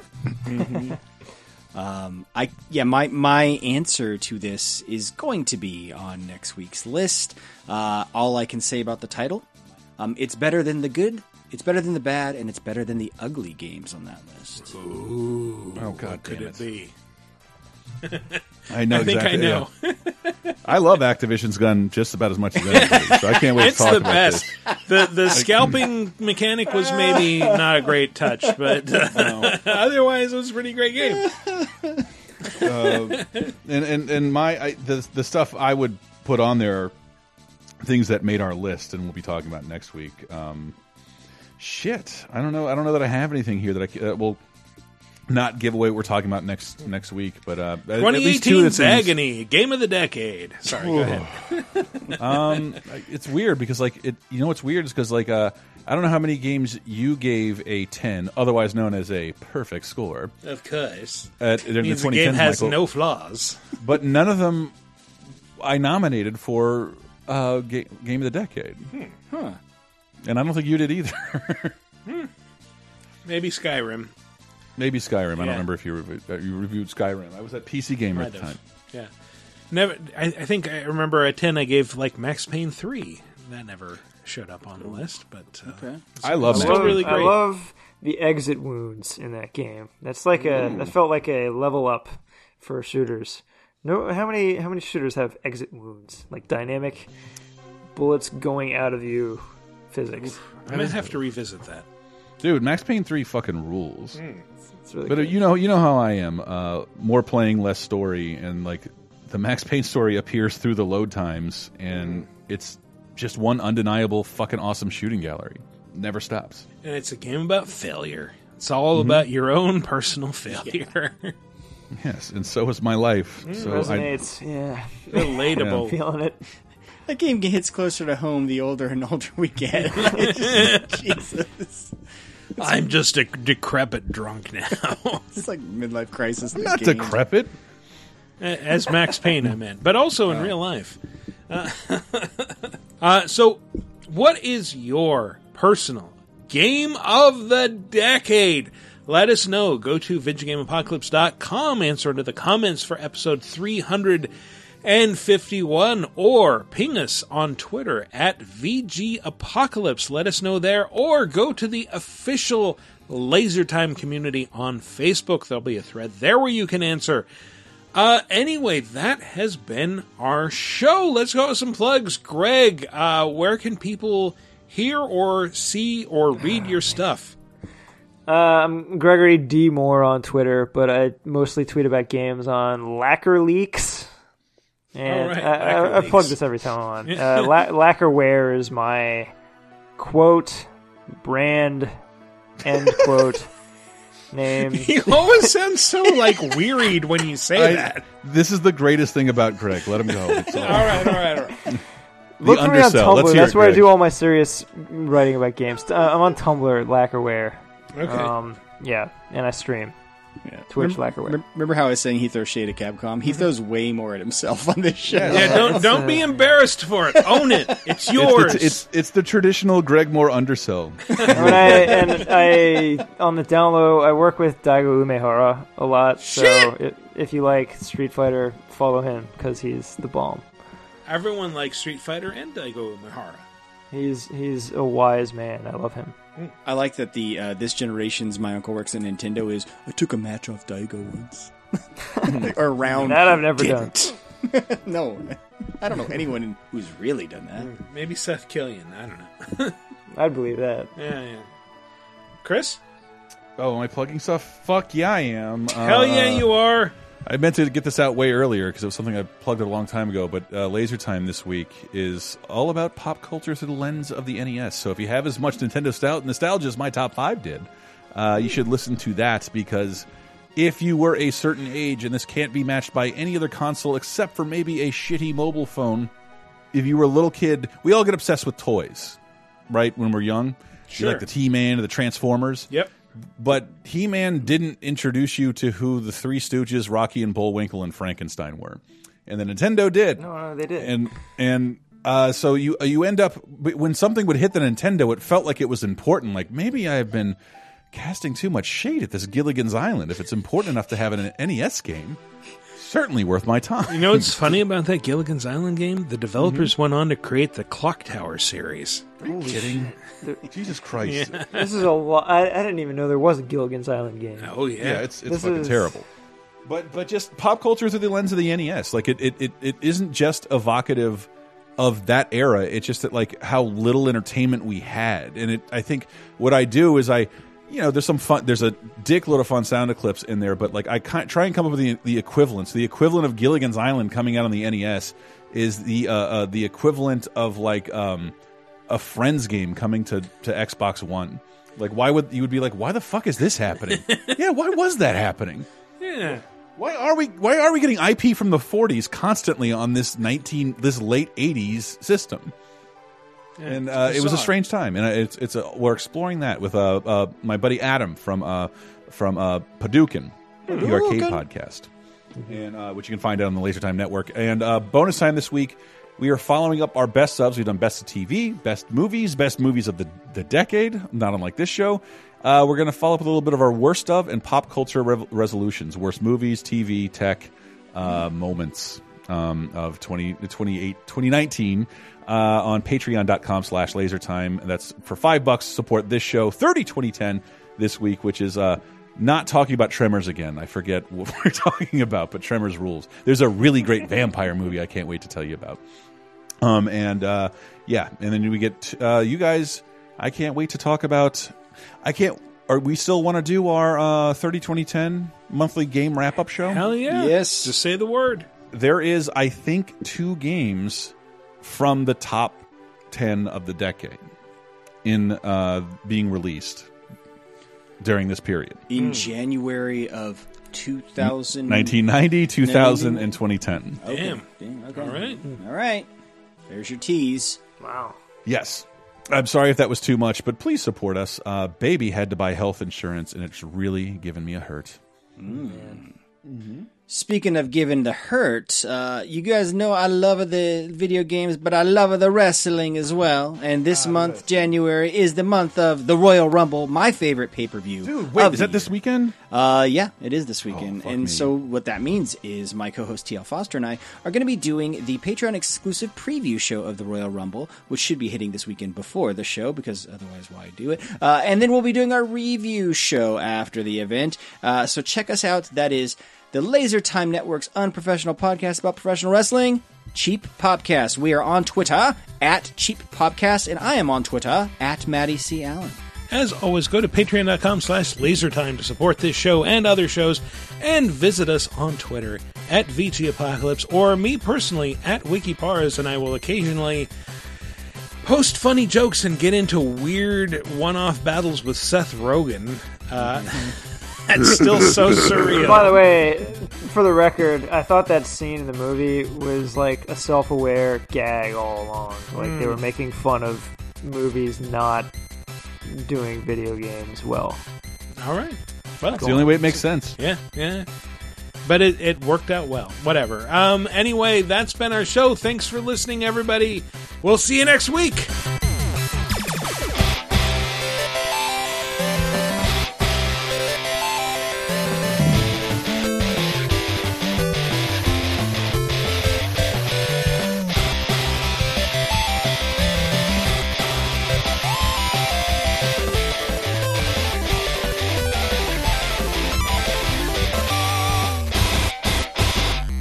Rediscovered Lunchables, man. They're the shit. Lunchables are great.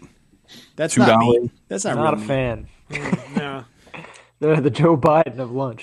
I always found the meat like strangely like overprocessed and greasy. Yeah, that's the beauty. Processed. Yeah, inexplicably wet bologna with a couple of Oreos. Yes, it was wet. The ones I can't do are the pizza ones. I can't go that far. Dude, I was discovering that's a generational thing because like my lady friend and Sarah are like, no, I like the pizza ones. I'm like, those didn't exist when I ate these. Yeah, you like to eat uncooked pizza? What the fuck is wrong with you?